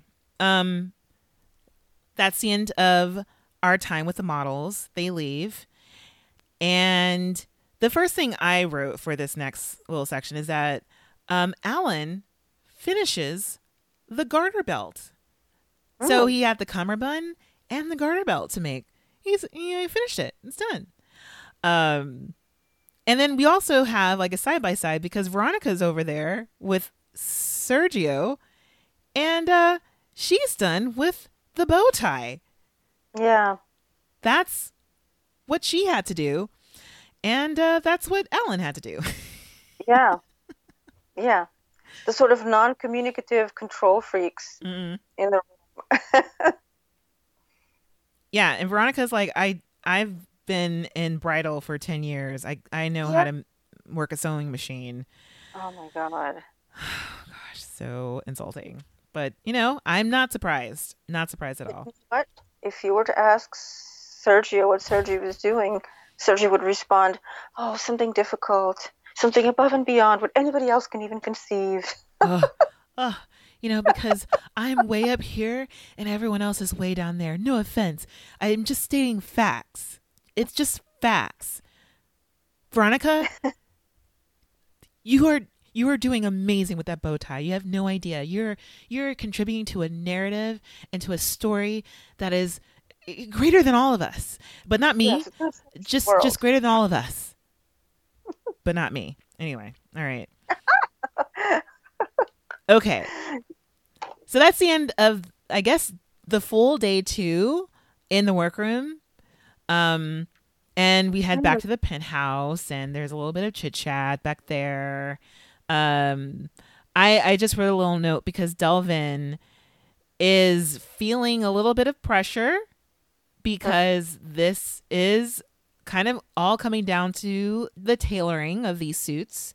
And since Delvin is a bespoke trained tailor, he's expecting to win this and no less. And it's like, okay, all right. You've made some very, very difficult choices that it's going to make it very difficult for you to actually pull that off. But there's a lot of I don't think it wasn't until then that I realized that he was putting that kind of pressure on himself. But also, I don't think anyone really is expecting him to win this. Right. Yeah. I know. So interesting. Meanwhile, Delvin's little helper, Tyler, has some choice words for what Marquise has made. I mean, yeah. You know, Tyler says something like, when I got out of the shower this morning, I wrapped something around my waist just like that. And I was like, Oh my doubtful. You Project Runway's paying for you to stay in some Brooklyn hotel that gives you satin towels? God. I know. It's like, but knowing Tyler is like, Towels? yeah, you know, especially because like I shower as Kimono. Like I basically live life inside my apartment alone as Kimono. And Kimono only, she lives, breathes, and sleeps and eats and drinks in satin. So that's just my normal day to day. That was mean. But Yeah, it's okay. it's unnecessary. I mean, talking about unnecessarily mean, the morning of the runway. Oh my gosh, I know where you're going. That was brutal. All right. Yes. I mean, it's like why? Why? So okay, let's set the scenario. It's the morning of the runway. Nancy and Sergio are sitting next to the front door. They're ready to go. It is 7:50 a.m. Anyway, so but up the half stairs, like on the mezzanine of the penthouse, in the kitchen, we have Brittany, who, you know, neurotically is going around asking everyone. So, okay, oh my God. So who do y'all think is on the who's gonna be in the bottom? Like who do you guys think is making the worst garment? And Delvin and Victoria speak freely within earshot of Nancy and Sergio. And so Delvin makes a dig at Nancy's outfit and calls it a glamorous garbage bag. Yeah. And then, you know, they kind of go on back and forth being like, well, you know, this and that, la, la, la. But, you know, they're kind of just talking shit about their other designers, but not looking around like you ought to. Even when I'm in a restaurant, you know, I'm not going to say that I talk shit about everybody. I don't tend to do this. But if I do, I am very careful. What I will do, especially if I live in a house with 15 other people, I will make my rounds. I will walk around. I will look behind corners. I will look underneath the table. You look under the sink. Exactly. I look for cameras. I look for recording devices.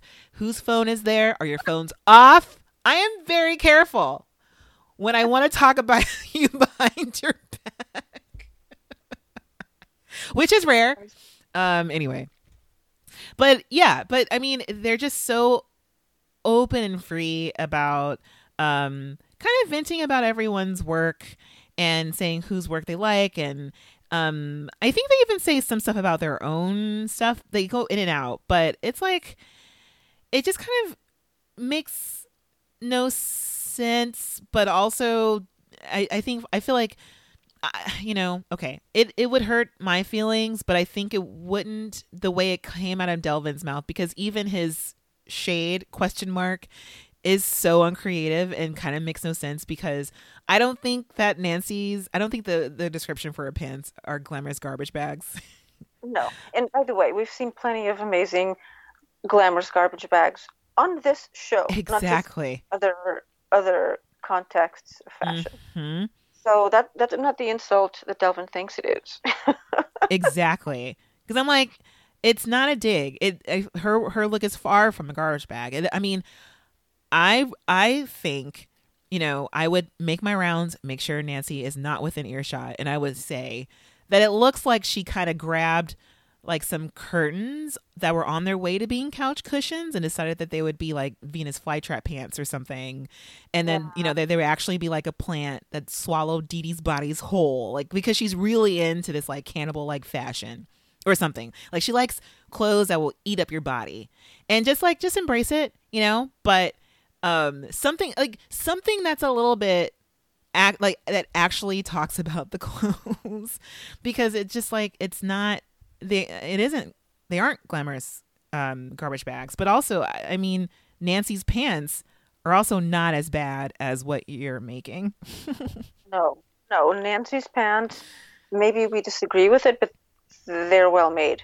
Oh, exactly. No. They actually fit. And it's the thing, like I would, again, Nancy's pants looked great on Tyler because Tyler didn't have the whole suit on. It's like when you pair it with the rest of that jacket, there is nothing wrong with those pants. And no one can say that, you know, she's wrong for making those pants again and again. And we've talked about it like ad infinitum, whatever. We don't have to go on. But it was like, it was just kind of, it was just a weird dig to me. And then Sergio, who's like, you know what? I feel like the other designers are talking about her because of her age. They just see her age. And I'm just like, no, I think you see Nancy's age. And that's one thing about them. I don't get the feeling that they're digging at her because of her age. I think it's because of the clothes or their opinion of her clothes.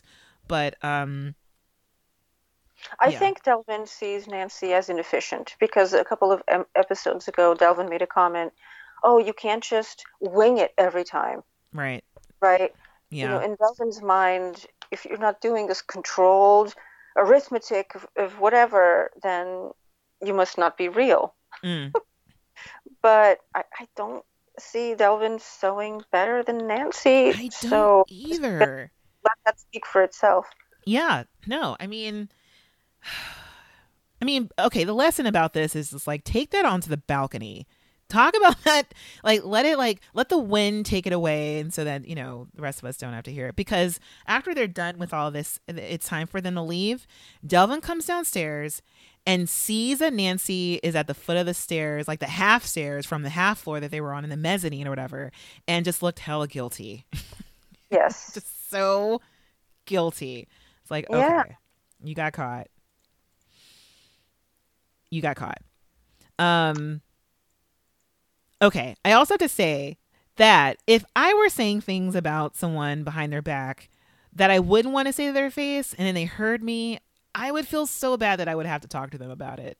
And we never get that moment. So, you know, spoiler alert, we never get a take aside by Delvin who's like, hey, that was disrespectful, or I was just joking, explaining something. I apologize. I'm sorry. But if, you know, did I hurt your feelings? I am sorry for that. Blah, blah, blah. Something to kind of, to diffuse the situation, to diffuse the tension. But right. I think Delvin sees Nancy as worthy of it because Delvin studied with a master couturier. Ugh. And that's that. Yeah. You know? Man. You're so right. All right. Okay, let's go back into the workroom because we have 2.5 hours to go. The helpers are back. And we are seeing the mad rush for hair and makeup and all this other stuff. We have a little bit of an issue with Brittany, and a tiny issue with Marquise as well, but not a panicky issue because Brittany, who we left her changing up her fabrics, decides to make shorts in the satin fabric that she had left because she didn't have enough to make pants. So she's making these shorts and they're giving her some issues. I'm just thinking, oh man, talk about a repeat. You just had a challenge where you're making some shorts. I think she made shorts in I would think that sheer fabric is more difficult to tailor than satin, but maybe I'm wrong. Yeah, I have no idea. No idea. Both I think could be equally difficult because she's having a hard time with these shorts. Marquise has to put 1 million buttons on the button down that he's made for his barrel chested model. Christian Siriano comes over and is it seems as if Christian set this in a critique for Marquise and Marquise did not listen. And how many buttons that shirt would need, which was I think on the verge of 1 million. So we have a little bit of drama with the buttonhole machine. Oh, yeah. Strike number 2 for This is Nancy. strike 2. Yeah. She breaks it. Allegedly. Allegedly. We don't really know. Yeah. We have her, I think it was Veronica or maybe Melanie who was giving Nancy a short tutorial on how to use the button machine. She breaks it. Delvin blames her, or it breaks when she's using it. Delvin blames Nancy and like throws up his hands like, "Oh, she broke it. Oh man, come on." Because he apparently doesn't have the ability to use a button foot on a normal sewing machine. Because in my head, so when Nancy was like, "Oh, the buttonhole machine," I was like, "Wait, what? They have a buttonhole machine? What is that?" Because to make buttons, there is a special foot that you attach to your normal sewing machine. And I'm pretty sure that anyone in there who knows how to sew, especially Delvin, with his training, knows how to install a button foot on your sewing machine. So it was interesting, the flailing of the arms and the seeming drama of this, because I'm like, you can't adjust to this. Anyway. But, and I liked how Kristen was like, "Oh, in my day, we didn't have that. We just sewed them by hand and we were fine." Exactly. I was fine. Exactly. I was like, yes, you were fine. You won. Yep. You definitely needed some buttons back then. And here we are. Brittany finally calls out Sergio because his model is walking around in his backward tuxedo. And Brittany points out fashion history. She's like, yeah, so it's weird because, I think Sergio's great. I think he's amazing. But he basically made another version of the iconic Celine Dion Dior look that she wore to the Oscars. I looked up the date. It was in 1999. Yeah, and you know what? I didn't want to mention that earlier because I didn't want to leave a spoiler, but everybody, my grandma talked about that. My grandma who barely watched television, like was a radio person, listened to radio, listened to news, but like she knew what that looked like. My grandmother in another continent. I mean, would that qualify? Would that qualify as iconic? Would it qualify as history? Would it qualify as something that's been done before, Patricia? Oh, yes, on all accounts. No alleged necessary here. On all accounts, factual. Yes. It is not a Billy Porter moment. All right, so this is our first call to this. In the show. Yes, we had to. I was also holding back. I was like, I don't want to let this go because I feel like how it showed up in the episode was just it was so perfect. Anyway, so we are left with this little moment and a wonderful nod to fashion history from Brittany. And it's time to go to the runway. We have our last fit up, touch up times. But anything about this run up to the runway before we head to our cheat sheet? No, I'm good. All right.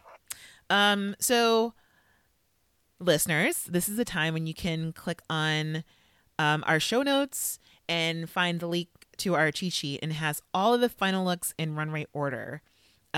Because as they line them up, they, the designers go and take their seats, and then Christian welcomes the helpers, the eliminated designers, to watch with him backstage. So we're on the runway. Carly comes out looking like she stole a Catholic student's uniform. Again. Yeah. She's wearing a crop tie.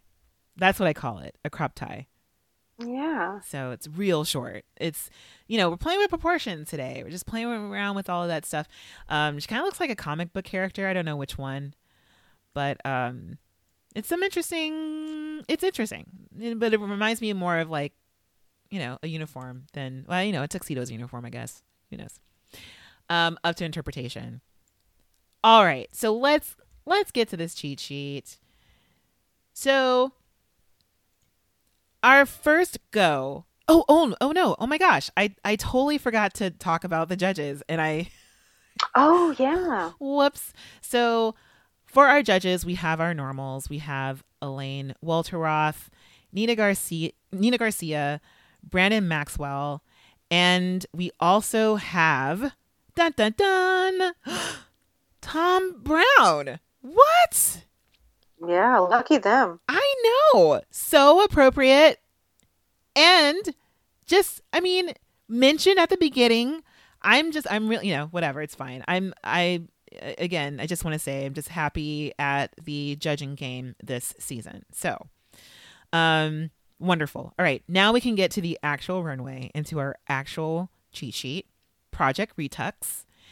And first up is Jeffrey and his jumpsuit. What'd you think about this one? I really liked it. I thought it loved it. great. The judges didn't like the bow tie, but guess what? You can take a bow tie off. And that won't ruin the design integrity of the rest of the outfit. I know. And it was really, really great. Well done. I thought the bow tie was a lot of fun. I liked how oversized it was. And it was just like it was fun or it could be funny. But he has like that wonderful sort of slit down the middle, and I just thought this was, I think to date this is my favorite Jeffrey outfit. Yeah. It's a drop waist, a crop pant. I just thought the proportions were so good, and also I'm just really proud of Jeffrey for doing what he set out to do. But it still looks really interesting. So it's impeccably made. Impeccably made. Yeah, so good. Like that slit in the front. It's just so fun. And again, so we're recording this a day after the Oscars, and I did look at the red carpet looks, and tuxedos, especially on men, tend to be very utilitarian, and it's clear that they rolled out of bed 2 hours before and just threw on something that maybe they rented it, maybe they didn't, but because who cares, they all sort of look the same. We also, I don't know if you saw Timothée Chalamet's outfit that was sort of looking like a twist on a tux, but mostly looked like a members only get up. And I heard people making fun of him looking like a valet, which he did, which I think is really hilarious and fun. But no, I didn't see it. I never watched the Oscars. It's like one of those things that in certain places you're like, what? And I'm like, no, I never have time. I never have the patience. I never watch half the movies that they're talking about. But I did watch. I know that Parasite won. I did watch that. Yeah. And I did watch Harriet, and I did watch a few others. So, but no, I still did not watch. I did not watch or look for any of the outfits. Yeah. The only reason why I was watching because of Parasite, I was just so excited about that movie. But I also kind of wanted to see what the men were wearing, and also if we had any exciting twists on a tuxedo, because I was just like, oh, let's just see if anyone does anything interesting with a tux on the runway. On a red carpet, blah, blah, blah. But I saw this and I thought, I didn't see any tux jumpsuits. I'm pretty sure that is something that's been done before. But also this is something that is in Jeffrey's wheelhouse, and someone who has an aesthetic and has, how do you call it? Like a motif. Like I would call it a motif rather than a repeat, because we have seen jumpsuits from Jeffrey before. It's something that he's comfortable with making. But out of everyone who's done what they've done before, I think this was something that I can see as it's new, like it's different, even though it's another jumpsuit. It's not, oh, Jeffrey's making another jumpsuit. No, it's a progression. It's clearly a progression, and that's why it's so fun to look at. All right. Ready for Delvin? Delvin's up next. Yes, I'm ready for the thing that is unmatched from anyone else in the competition. Oh my gosh, tailoring. Oh my gosh. All right. So we have this emerald green Kelly green, or I don't know, a mixture with a corset over the top. Satin. What you can't see on the cheat sheet is that there's satin stripes down the edges, and you can see, I think you can see, a double lapel on the right and then no lapel on the left. So it looks like her jacket is like clapping to the right and not to the left. Yeah. And it's like a different size length of the hem in the front and the back. Mm-hmm. Right? So the right side and the left side, one of them is longer than the other, which is like, why? Yeah. Like, but okay. Yeah. I mean, hated it. Sorry. I just thought it was awful. I didn't like the length. I didn't like the length on anything. Like, it also didn't feel like something that you would wear on the red carpet. And I also wonder why in this instance would he put Stephanie in like that kind of Oxford shoe. I think it's an interesting choice, but I don't understand why. Especially since it makes it so casual, in my opinion. So, yeah, questionable styling. All right, next. Are you ready? Do you have anything else to say about that? Yeah, Move on. ready for Victoria. All right, next we have Victoria from Moldova. And Thijin. Yeah. Okay. Thijin looks great, as usual. Thijin looks amazing, but not because of this dress. Not at all.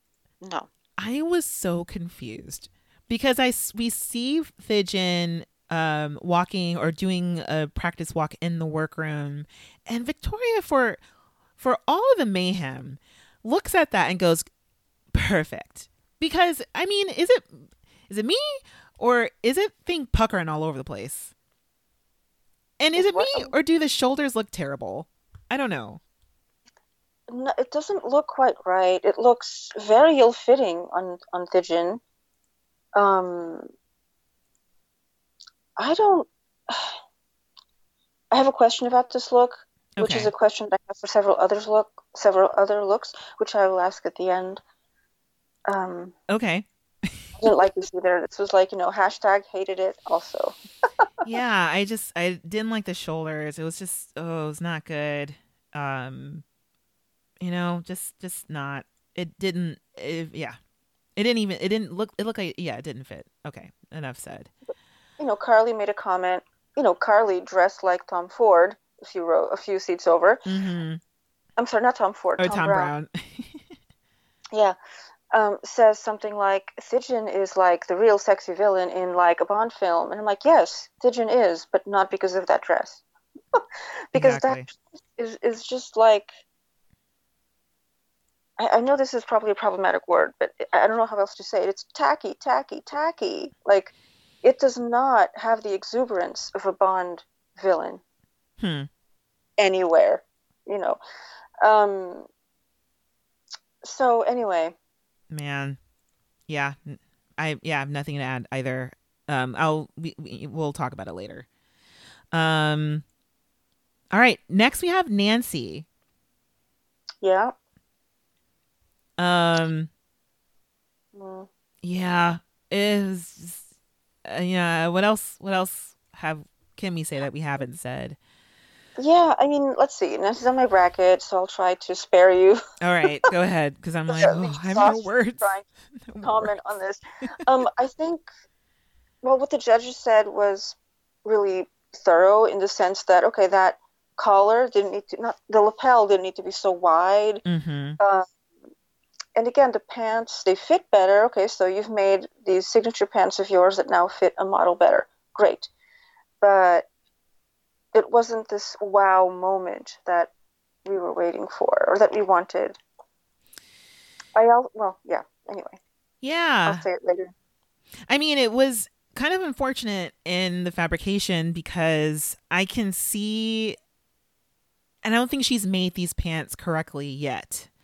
Even in the Ashley Longshore challenge, I still feel as if that fabric was a little too stiff for the type of movement that she's going for. and we'll see it later in someone else who does it way better with having this dramatic kind of leg cape moment going on, because I think that's a thing. But with this brocade and also with the lining is this cream color, and it's the same I think color as the lapel there. Like, it's just so jarring mixing those two, like this print along with this solid color. It doesn't pull from the print at all. It doesn't add it adds contrast, but in a way that is just quite jarring. And I just think about just it's the fabric, like the weight of the fabric and the color just really hurt her here. So yeah, I yeah. All right. Oh, next we have Brittany. Brittany, that's right. Not Brittany's best moment. No, on the not runway. At all. I mean, it really, we didn't spend a lot of time on this button-down shirt, but also it just reminds me of, I think that button-down shirt's awful. It's just so plain, and it reminds me of when Nancy, in her moment when she turned around a button shirt, when it was the upcycle challenge where she got a button-down shirt from Goodwill, and Brittany on the other side of the room was like, Nancy, why don't you just make a button-down shirt from scratch? And I'm just like, here we have Brittany actually making a button-down shirt from scratch, and it looks terrible. Yes. Because as the model was walking down the runway, I was just like, oh man, because it's gaping around the upper part of his chest, and that lapel is so thin, and I'm thinking, man, would it look better if he just unbuttoned the jacket? And then I thought, probably not. Probably not. I'm pretty sure she tried that, and she chose to send it down like this. But oh man, it's bad. Yeah, and to hear that, Sergio, somebody else earlier in the season put something on backwards. But yeah, this was a very unfortunate look. I mean, it was clear that this really reflects so many different changes of ideas and not enough time to execute, not using the time to execute wisely. So many decisions not considered. Yeah, you're right. Because if she had set out from the very beginning to do that print on the outside, I think that was a really great move. She had, 2 extra days and more satin, then this could have been like this, kind of like loungy smoker kind of deal. Yeah. It would have been really great. And then something besides this white button down with this unfortunate shirt underneath. So, but you know what? But maybe this jacket is made for someone like our Nayland. There's plenty of space for the beard to be. An innovation for Nayland's beard. And, if it's a smoker jacket, we know our Nayland likes a pipe from time to time, like a smoking pipe. I don't know what they're called, those tobacco pipes, those fancy tobacco pipes. I know. I just call them like a, I think fancy pipe is a good way of calling that thing. Yeah. A fancy pipe. Yeah, because then it's like, then you wouldn't need a button down shirt. Right, exactly. Because there's ample room from the blazer lapel to just let things be.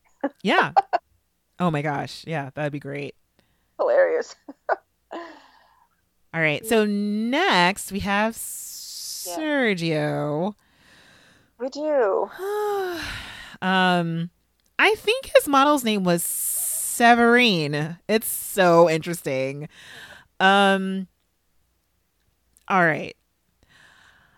I didn't think this was great. And also, I was so... Okay, you can't see this on the cheat sheet, of course, because she's walking down front first. When the model comes on the runway, she immediately turns around so you can see the back. Because there really isn't much going on up front, which is also what is kind of frustrating about this whole outfit. It's that he really did focus on the back, which is kind of idiotic. Like, it looks like a literal... it looks like he literally turned the tuxedo around. And I get how that is a thing, but what I don't like about this, and what takes away from how interesting it, well, yeah, what am I saying? Like, it's not interesting. It's just well made. That's it. I'm yelling. It's kind of, I mean, this looks to me, I don't know. I don't know how simple this is to make or how difficult this is to make. It doesn't seem that overly uncomplicated, given that there are 2 slits in the front that make the model move and actually walk with a significant degree of necessary ease, you know. But I was not at all impressed. No, I not mean, just yeah. by the idea, not by the look, not by the subject, the execution. It's sort of like, well, yeah, you know, that's what I expect from the show. Right. So I'm not really overly impressed at all. Yeah. I mean, it's even less impressive because, yeah, you're right. It's like you made a backwards dress, you know, not even like a full dress. I don't know. It doesn't even look like a dress to me. It looks like a coat. It looks like you're wearing a coat backwards. Yeah, exactly. Wearing a coat backwards.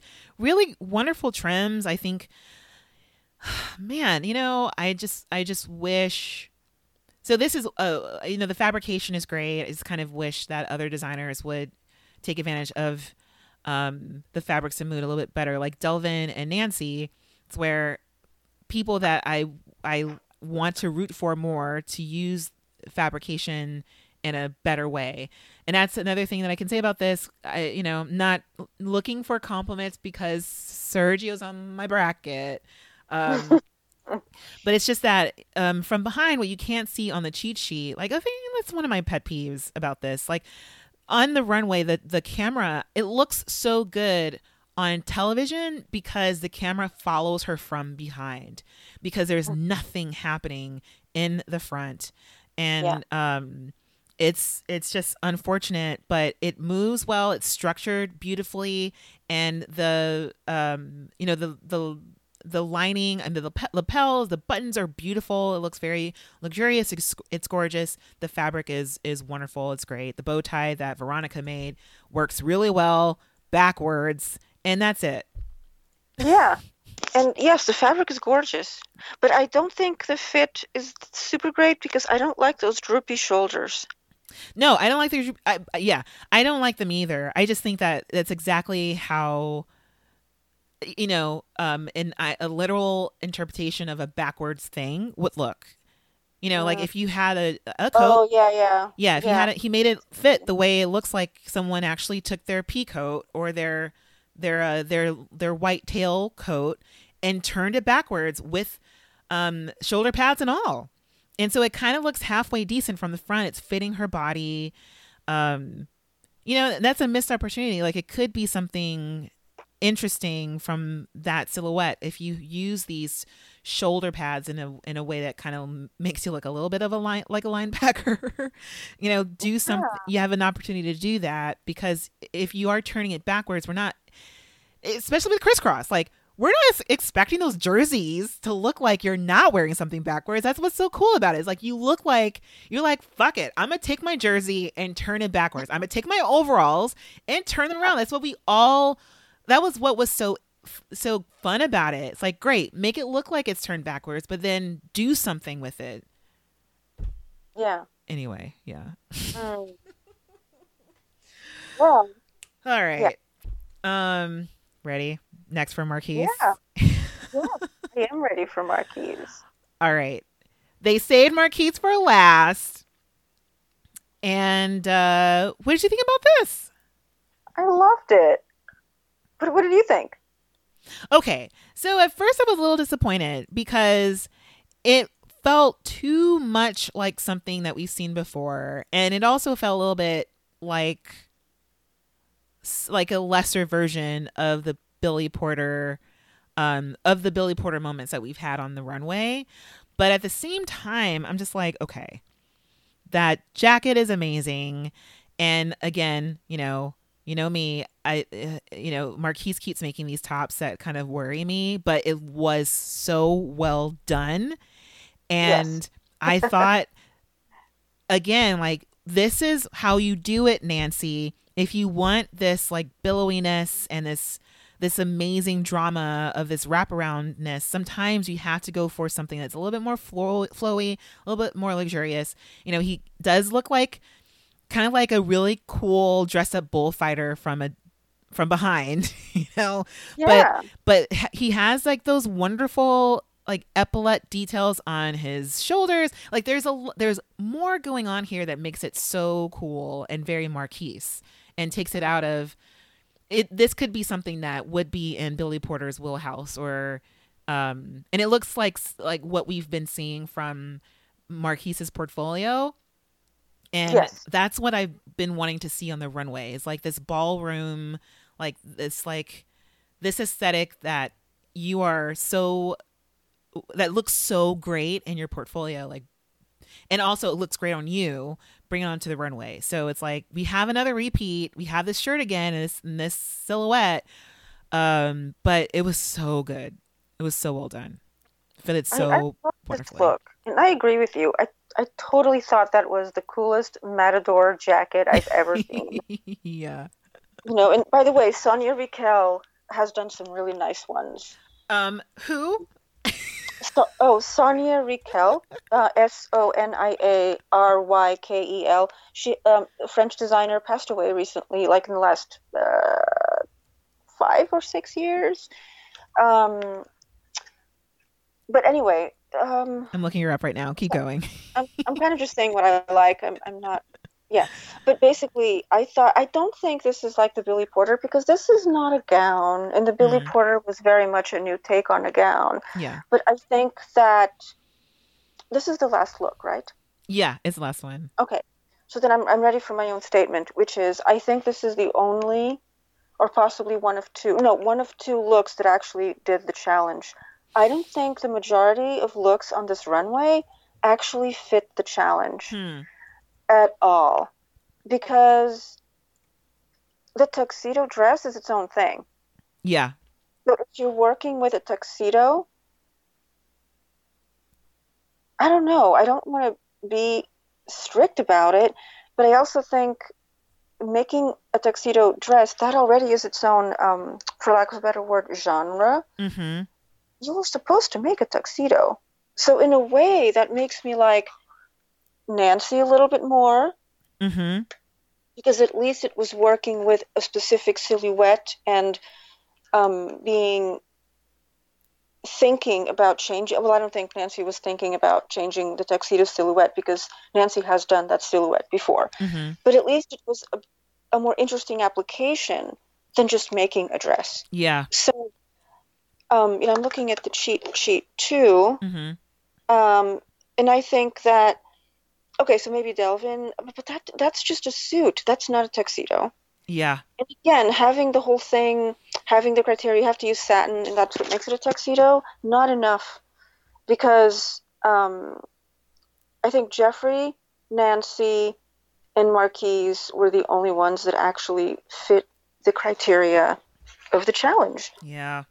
Yeah. You know, and I don't think That's a what good Victoria did was at all the challenge. That is a suit dress. That is not a tuxedo. Yeah. Yeah. I hate to sound so classist, like I have to defend tuxedos or something. Like, I really don't. I don't really care. I've never worn one. I don't own one. I've never rented one. Don't care about them. I hate bow ties. But that was the premise of the challenge, you know? Yeah, I mean, in thinking of this, like looking back at Britney's, this looks like an exercise. She admits it's her first go at menswear, and we have someone like Marquise who has been begging for a menswear challenge, and this is the first time I think that he's really been able to go full force into what he does, and so working within this, I mean, I would say like the other person who, I mean, I like Marquise and Jeffrey were my two favorites. Me too. I just think the the details that they both use are just on top of just wonderful craftsmanship. And gosh, it's hard to make these types of like a tuxedo suit look interesting. And I think what Victoria did was kind of a cop out. And she's like, I don't want to be cliche. I want to do a gown. I'm like, well, that actually is kind of an easy way out because, it just really is kind of difficult to mess around in something that is so classic and so formal and traditional within the red carpet genre, which is in and of itself kind of conservative.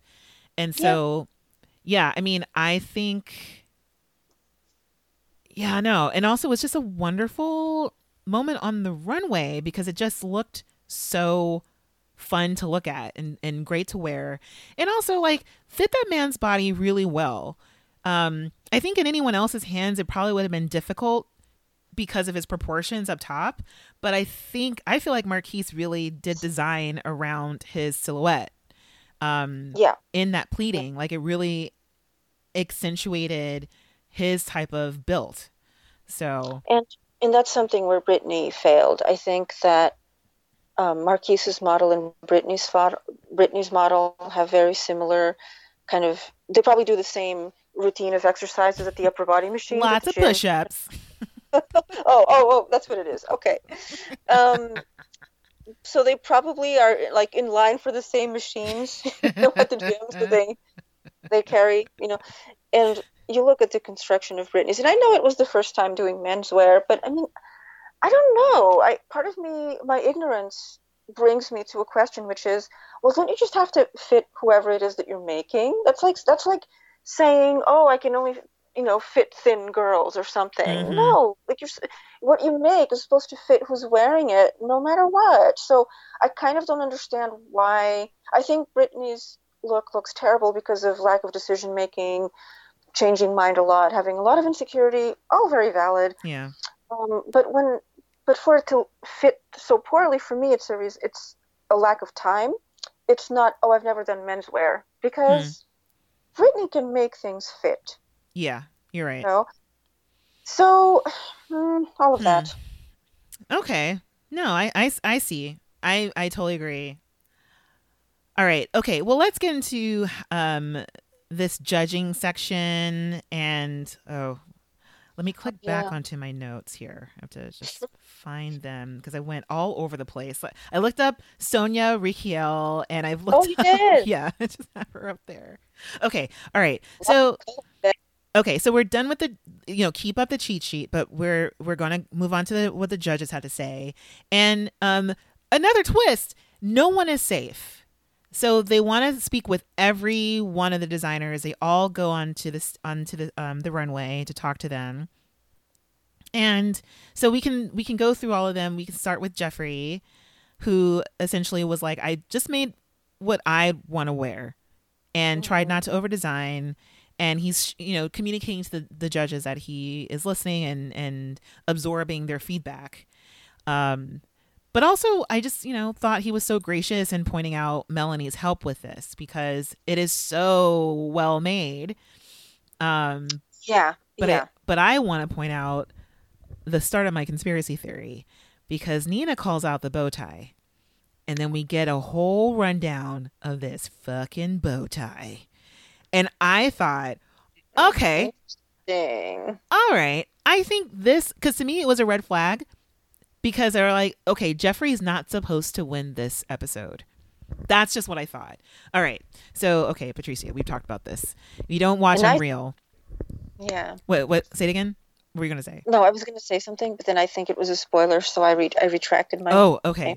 My will. Okay, good. I retracted my will to speak. No, because I have, and I've told you about this, and I wanted to wait until you saw the episode before I talked about this theory of mine, because them going off about that bow tie was very disturbing to me. There was nothing wrong with this outfit. You choose to harp on the bow tie? Listen, I thought that was also super curious. Even after our conversation, I was like, are you kidding me? Uh-huh. Like the thing you can remove and make it better? Yeah. That takes seconds to remove. alters nothing to the existing integrity of the construction. Yeah. Okay. I mean, Nina's like, the bow tie. I mean, it's just a little too big. I would like for another, like a different type of bow tie, maybe something more slender. I was like, that makes no sense. But then it opened up the door because Brandon goes, yeah, it felt a little like, can you get a guy a margarita? And I'm like, what is happening? Where am I? What show is this? Why are we harping on the least important part of this outfit, but also the most traditional thing that he has up there? I'm like, who cares? He made a jumpsuit. I know. That was the moment where I thought, oh my God, the rest of us are watching Project Runway, but the judges think they are on Below Deck, I know. But I thought, okay, so I brought up the show Unreal with you. You've never seen a show, but I know Nayland has. So Nayland, if you're listening, this made me think, are there producers in the background, or are these judges in the background with a wall of the plot line already made out, and that this was supposed to be the episode that Jeffrey went home and he just happened to make a really great outfit and they can't eliminate him, but they're going to set it up because Jeffrey cannot win this episode. It felt very produced, the responses. That is heartbreaking to hear. I know. You know what? Yeah. What else is the justification? That's why I'm coming out with that, because it made no sense. Because also, I'm skipping over Delvin. We go to Victoria. We'll go back to Delvin, but we go to Victoria, and I couldn't believe that they really liked this outfit and said nothing about the construction, said nothing about the fit. And I was like, I mean, are you kidding me? They're like, oh my God, like, who helped you? She's like, Alan helped me. It's like, I'm so missing Alan's shoe game. Oh my God. But yeah, that's like the most sophisticated thing that Jeffrey has sent down the runway. And he listened. I'm like, can we just like acknowledge how great this is? And it was such a head turner. I was like, okay, it was such a sharp turn that I just, my spidey senses are up, and I don't like it. I think Jeffrey needed a little bit more accolades on that. So, oh yeah, I agree. And in relationship to Delvin's, I'm like, oh my God. Do you remember what they said about Delvin? I mean, Brandon said it looked like a leprechaun in a corset. Yeah. But I actually agreed with them. Yeah. I mean, it wasn't quite the leprechaun green. Leprechaun is supposed to be good luck. Yeah. And it's a Kelly green. Ooh, spring, that kind of thing. So this is too much of a fall green. But more forest than Kelly. Yeah. But yeah, I mean, but I also... Delvin was so excited about this, smiling from ear to ear. I don't think I've ever seen him smile so much since the Ashley Longshore episode. Yeah. But Nina kind of Nina calls out the fabric, saying that it looks very day. So I kind of get it, but in my notes I wrote the most significant thing that happened during this was that Sergio is spotted whispering to Nancy, Karma, Nancy. Oh, so he's not actually whispering. Really? He's kind of like yelling within earshot. Yeah, because they're going in on his tuxedo, or they're going in on Delvin's tuxedo, and then Sergio's like, "Oh my God, Nancy, look over there! It's Karma!" It's like, Sergio, calm down, because just wait your turn. You're up next. I mean, whatever. What did you think about this? Were you shocked a little bit about their comments? I was sort of like, okay, for Nina to comment on the fact that this seems like it's for day. People wear tuxedos. I mean, Cannes Film Festival is filled with people wearing tuxedos during the day. In fact, that's their dress code. Good point. Oh wait, you know what? Let me just make. I guess that's not in the U.S. I just don't know of anything else that chic Like, No, I better. mean the Independent Spirit Awards are also during the day. Well, thank you. So So people wear tuxedos during the day for work all the time, even if they are not performers, yeah, right? So for me to be the worst thing you can say about this outfit is seriously like, what is going on? Because there's a lot going on here, starting with repetition, continuity, fit, choice, taste. yeah. I mean, and calling out the Oscar red carpet. I think the red carpet starts at 3:30 or something ridiculous like that. But still, it is an evening event. I think the Spirit Award is actually like a lunchtime thing. Whoops. Hopefully I'm right about that. But either way, I take your point. I think But they didn't specify this was an evening event. exactly. Yeah, you're totally right. It's like, what the heck? Yeah, no, I'm with you on that one. It's like they make up rules along the way because I'm going to skip over to Nancy because of this, because it's like Nancy, they're calling out her wobbly lapel, and Tom Brown calls it safe, and then Elaine is like, my least favorite thing is those pants, because we've seen those pants. And I'm like, you've seen half of the shit okay. Up now. Exactly. Like, look at what Victoria made. Look what she made this week, last week, week before that. And I'm like, how are you?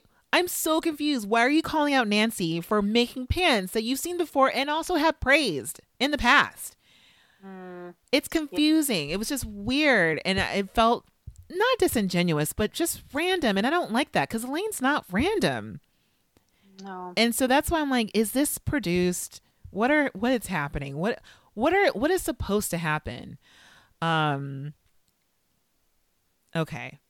Let's go back because we missed Marquise. I'm just sort of or Victoria or Delvin. I can't remember where. I'm just going all over the place. Yes, Victoria. Yeah. Victoria's after Delvin. Yeah. Victoria's after Delvin. I mean, yeah, just my thoughts were just, I can't believe they like it. I thought it fit Vision so terribly. So I agree. But we have a moment with Nina was all about it. Oh, her sexuality, her femininity, I love it. Everything is great. And this like super tacky, like rhinestone encrusted, what do you call that? a garter belt. A garter belt, yeah. So why was that necessary? I mean, What about tuxedo detail is that? I mean, if anything, it is kind of, she could do like a cliche take on a femme fatale or whatever, and like that garter belt is a holster because that's what it is in those Bond movies. Yeah, that wasn't the challenge. It was a tuxedo challenge. Yeah. So that's why I'm like, okay, why are we not analyzing that through the original criteria? Yeah. I mean, I think it was enough because she used enough satin, and it kind of vaguely looked like a tuxedo up top, and it's like, okay, you do these, it's an aesthetic choice. But I agree. I would be less concerned with the choices Victoria made if the judges would actually notice or would actually say something about the actual garment, like the fit. So anyway. Yeah. But then we go to Marquise. Good news is we have Marquise next. I know. So they start off objectifying this model. And in my notes, I'm like, leave him alone. Let him have his barrel chest.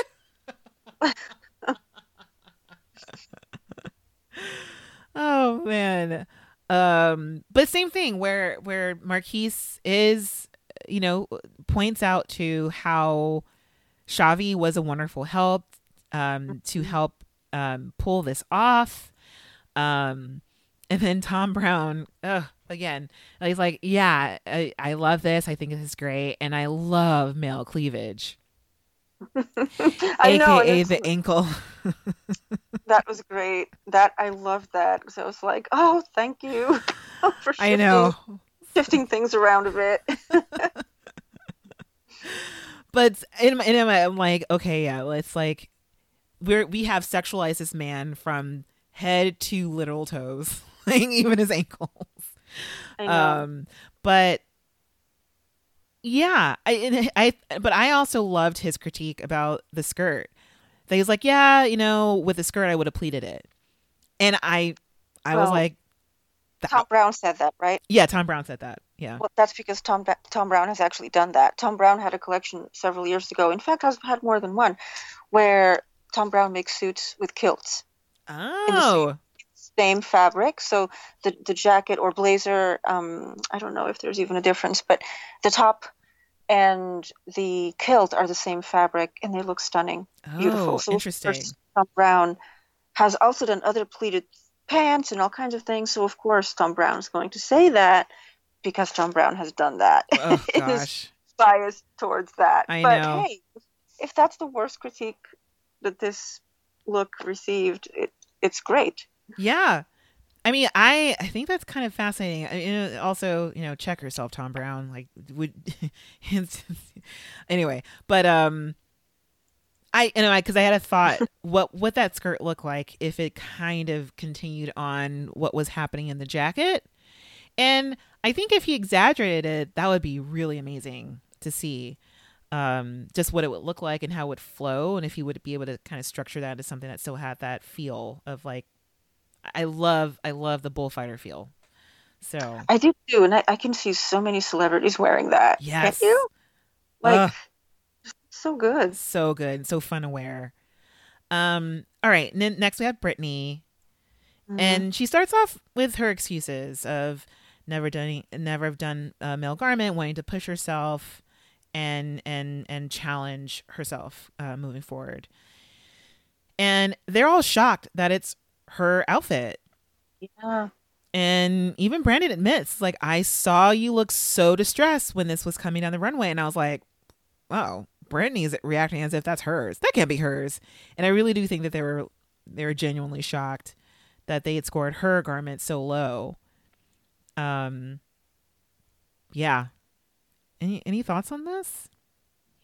I mean, yeah, I mean, I can't disagree with the judges. I don't, I mean, I can, but I don't. Yeah, same.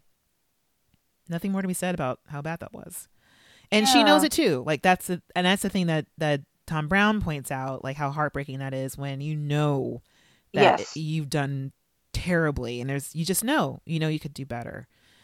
Yeah, and I respect Brittany and even Marquise the first time that Marquise was sent home. Yeah. They both sit there and kind of just say, yes, I agree. Yep. It's not my best. Yep. They Yeah. they accept it, and find a way to move forward. Take notes, Victoria. Exactly. But she won't. Yeah. She won't take notes. Um and someone else who will never take notes is my dear Sergio. Oh, right, right. Who goes on to a spiel. Oh, yes. I didn't write any of this down. Because it makes me lightheaded just to think about it. Like I just, my blood goes all over my body. And so, anyway, so he tries to explain conceptually what's going on with his garment and is like, well, and clarifies since that our society has been going backwards with our current administration. He uses the word current, so he's calling out the current administration. Gives the MAGA slogan, and he goes like, yeah, like in my opinion, like America was great back maybe in the 50s. And I'm like, I think that means that you agree with the current administration. Right? Like, That does not compute. it doesn't compute. But then he goes on, digs himself a deeper hole, and is like, and here is some factual information about the 50s. Like, you could afford an entire car, and then you could have like 2.5 to 3 children. And then, the women were in the kitchen where they belong. That is what I believe. And that is against what this current administration believes. And there we go. You're welcome. And everyone is so uncomfortable. And oh my God, okay. Elaine saves us all because she's clearly bothered. And it's listen, if you're going to make a statement with fashion, you better make sure that your look is airtight and that your message is also airtight, because this guy does not have the intellectual heft. And she has to point out, okay, let me give you some stats about the 50s. Listen, this is not a good time for people of color and for women. Let's talk about the fashion. And I like that it was just short and sweet, just move on, because again, we had to work through Victoria and her tears and kind of work through this really awkward situation. We have to work through another Sergio's awkward situations that he's put the judges in, where he's trying to make these really, really pointed, quote unquote, political statements. And it's no, we actually just want to talk about the fashion here. Yeah. I was thank you, Elaine. And I'm sorry, Elaine, that you had to be the one to say that what Sergio said was offensive. I know. Yeah. Anyway. Yeah. But yeah, and then Nina talks about Celine Dion wearing a John Galliano Dior outfit that was a backwards tuxedo in cream. Sergio has no idea. No idea at all. I mean, and she goes she's like, you've seen that, right? And she just kind of automatically expects him. She's like, I can't imagine that you are in fashion and that you don't know this outfit. I wouldn't want him to pretend that he knew about it. I think it's totally fine that he was like, I didn't know about that. But at the same time, be a little humble about it and go, oh no, I didn't know about that. Yes, it's something that I should have known. And now I see, I get it. I thought this was new. It clearly is not. No, instead, Sergio says, John Galliano's a genius. As if he actually knows what John Galliano makes. Because I just started doubting everything. I'm like, do you even know the period of time that Galliano designed for Dior? Do you even know? You could just say, I don't know. It's okay. Yeah. Yeah. But I don't know. There's so much wrapped up in this whole moment of ignorance, and and Galliano has had his moment as well with blatant ignorance, as in fashion. And it's just a lot was happening in this moment that just there wasn't enough time. And also Project Runway is not the place to be having these conversations, unfortunately, because they're important. And I think at the same time, it's great to have for Sergio a teachable moment of just not necessarily being confronted with his very, very limited perspective of American history, but just what's it like to be caught not knowing something very important, and then how do you approach that? How do you absorb it? And then how do you communicate that it's something that is edifying in any way possible? But I don't think Sergio is capable of that. Not yet. No. So the show is not really. The show is just going to also pivot around all these faux pas. Mm-hmm. Yeah. So there's two. No, we don't have 3 hours for the show. We just don't. It's like the show doesn't have it, but the podcast does. We do. Hilarious. All right. Okay. So that's all the designers, and they send them back to the waiting room while they deliberate. And I just want to point out this moment where they name the top two. And for the judges, it's between Marquise and Victoria. And not Jeffrey or Sergio. Because Sergio was actually in the top. But not Jeffrey. I was like, what? I know. I was like, Victoria, what? How is this possible? What's happening? Again, Spidey senses went up, and I was like, dun, dun, dun. I think something unreal is happening. It makes no sense. But what does make sense is that Sergio's getting clowned backstage for not knowing about the Celine Dion look. And he's like, oh, I was in middle school. And I was like, well, were you born in the 50s? Then how do you know about the 1950s if you weren't born then? Yeah. It's like so many things. Anyway, but yeah, so we have Victoria and Marquise in the top two. And then for the bottom, they kind of let Delvin go. They're like, oh, at least it was kind of well made. And then so how'd you feel about that? Incomprehensible to me. That just yeah. Go on. I mean, yeah, see, I don't know. So Brittany and Nancy are the lowest scoring designers. And to me, it's kind of clear that Elaine and Carly were gunning for Nancy, though. I just kind of got the feeling there. Yeah.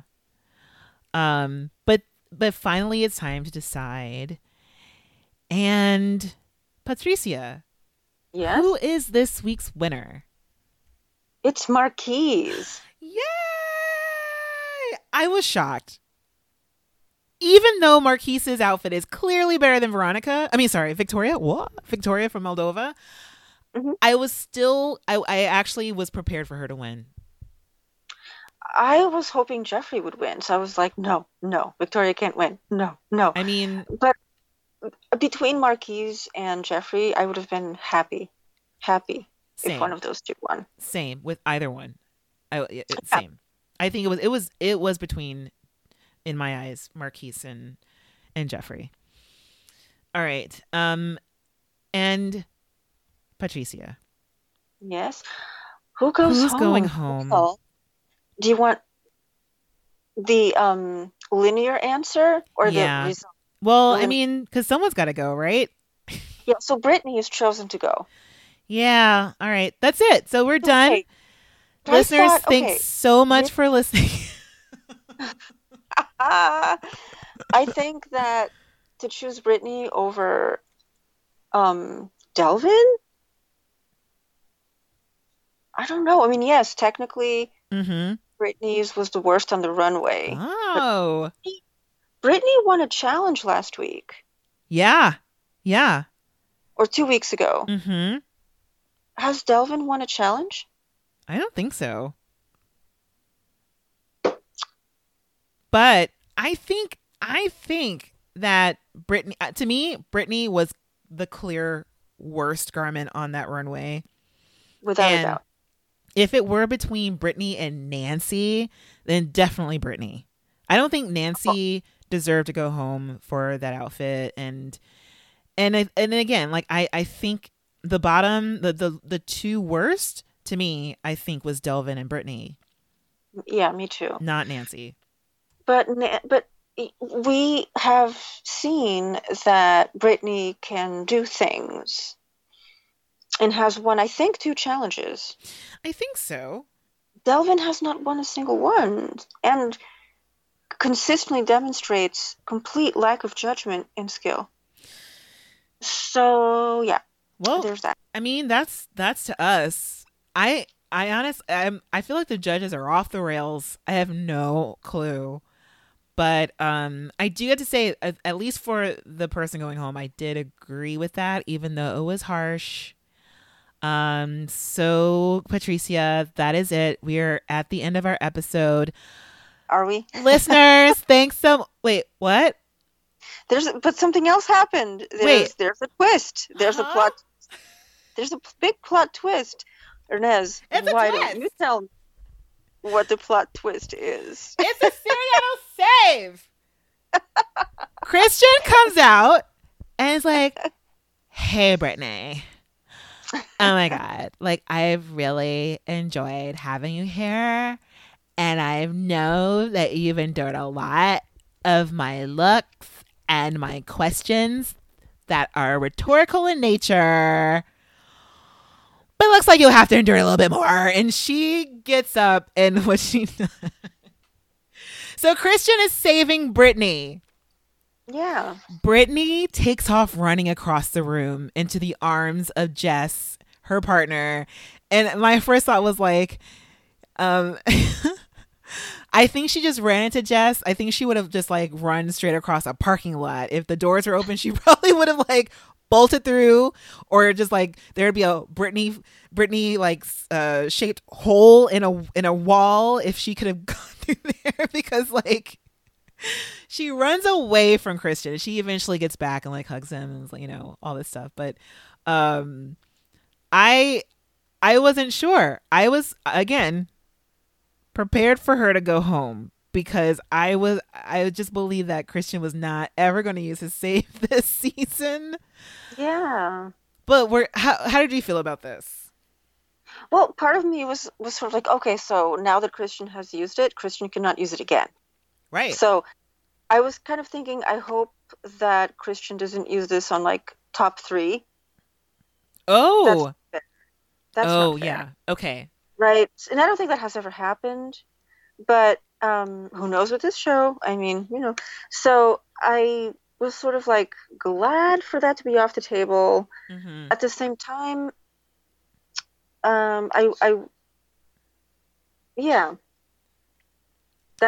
that means that can't be used on Victoria, so I'm glad. I know, it's like Nina can't strong arm Christian into like, save her, Christian. And so we could be rid of her next week. You know, that's a possibility, but we won't because Nina loves her. Yeah. Nina loves her very much. And I will say that Tim Gunn has saved someone for Fashion Week. Really? Yeah. Oh. In my head, I can't remember who it is, but we did leave with 3 and then we came back with 4 collections. That has happened. And I remember when it happened, I was very happy about it. And I don't remember. Whoops, I'll look back. But any listeners, if you know, then write in and remind us. But I'm pretty sure, and it was someone who really, really deserved it. But it was kind of an extreme. It was an extreme move, and I agree. Like I feel like with this group, no one really. I think Brittany was like the last person. Maybe Jeffrey. I would say Brittany and Jeffrey are the last people that I really want him to use a save on, because he couldn't use a save on my Chelsea. She's the only person that I would have used a save on. Well, I was like, okay, maybe Marquise will be saved in the future. Yes. Yeah. But do I think Brittany is worth saving? Sure. Why not? Yeah. I mean, but this is the thing. I have to say, Brittany is on Nayland's bracket. Nayland's bracket, for some reason, is fortified. It is impervious to any of these eliminations. And I don't know how to feel about that. I don't know how to feel about it, but I don't feel great because my bracket is limping along. All I have is Sergio. And seriously, Marquise is back. Brittany's been saved. It's a golden bracket. Man. Golden bracket. I chose so wrong this season. Oh, all right. Okay. Now we're actually at the end of this episode. For real. Yes. Anything else, Patricia? No, that's it. I think we've covered it. All right. And so, do you have anything to share with our listeners? And also, can you remind them how to find you? Nothing to share this week, but I can be found on Twitter and Instagram with the same handle, which is Sense and Sight. like Common Sense and Optical Site. So that's SENSEANDSIGHT. And Ernest, I know you're also on the social mediums. I am on the social mediums. And you can find me on everything at Ernez, HERNEASE, and on my website, ernezdavis.com. And again, it's still on view. The Joan Mitchell Foundation's Early Art Practitioners Program exhibition is up. In the Absence of ... is the title. And the link to that information is in the show notes. It's still up. It'll be up until February 28th. And also there's going to be a closing reception on February 27th. I'm pretty sure it starts around 6 like other art events. But yeah, so I'll be there for that. And so it'll be on view that evening. If anyone's in New York and is curious, please show up. I'm very proud of them. Wonderful work on view. Excellent. Right. And we're proud of you for doing that. Thanks. Yeah. They're just wonderful, wonderful artists. I love them very much. Anyway, okay. All right. So I think that's it for us. And listeners, again, thank you as always. Thank you so much for your comments and for sending us your notes. Please keep sending in your letters to our Gmail account and keep posting and commenting on our Facebook page and on our Instagram account. It's been really fun to read everything from y'all. All right. So until next week, I guess we'll both say goodbye. Yes. Bye. Bye.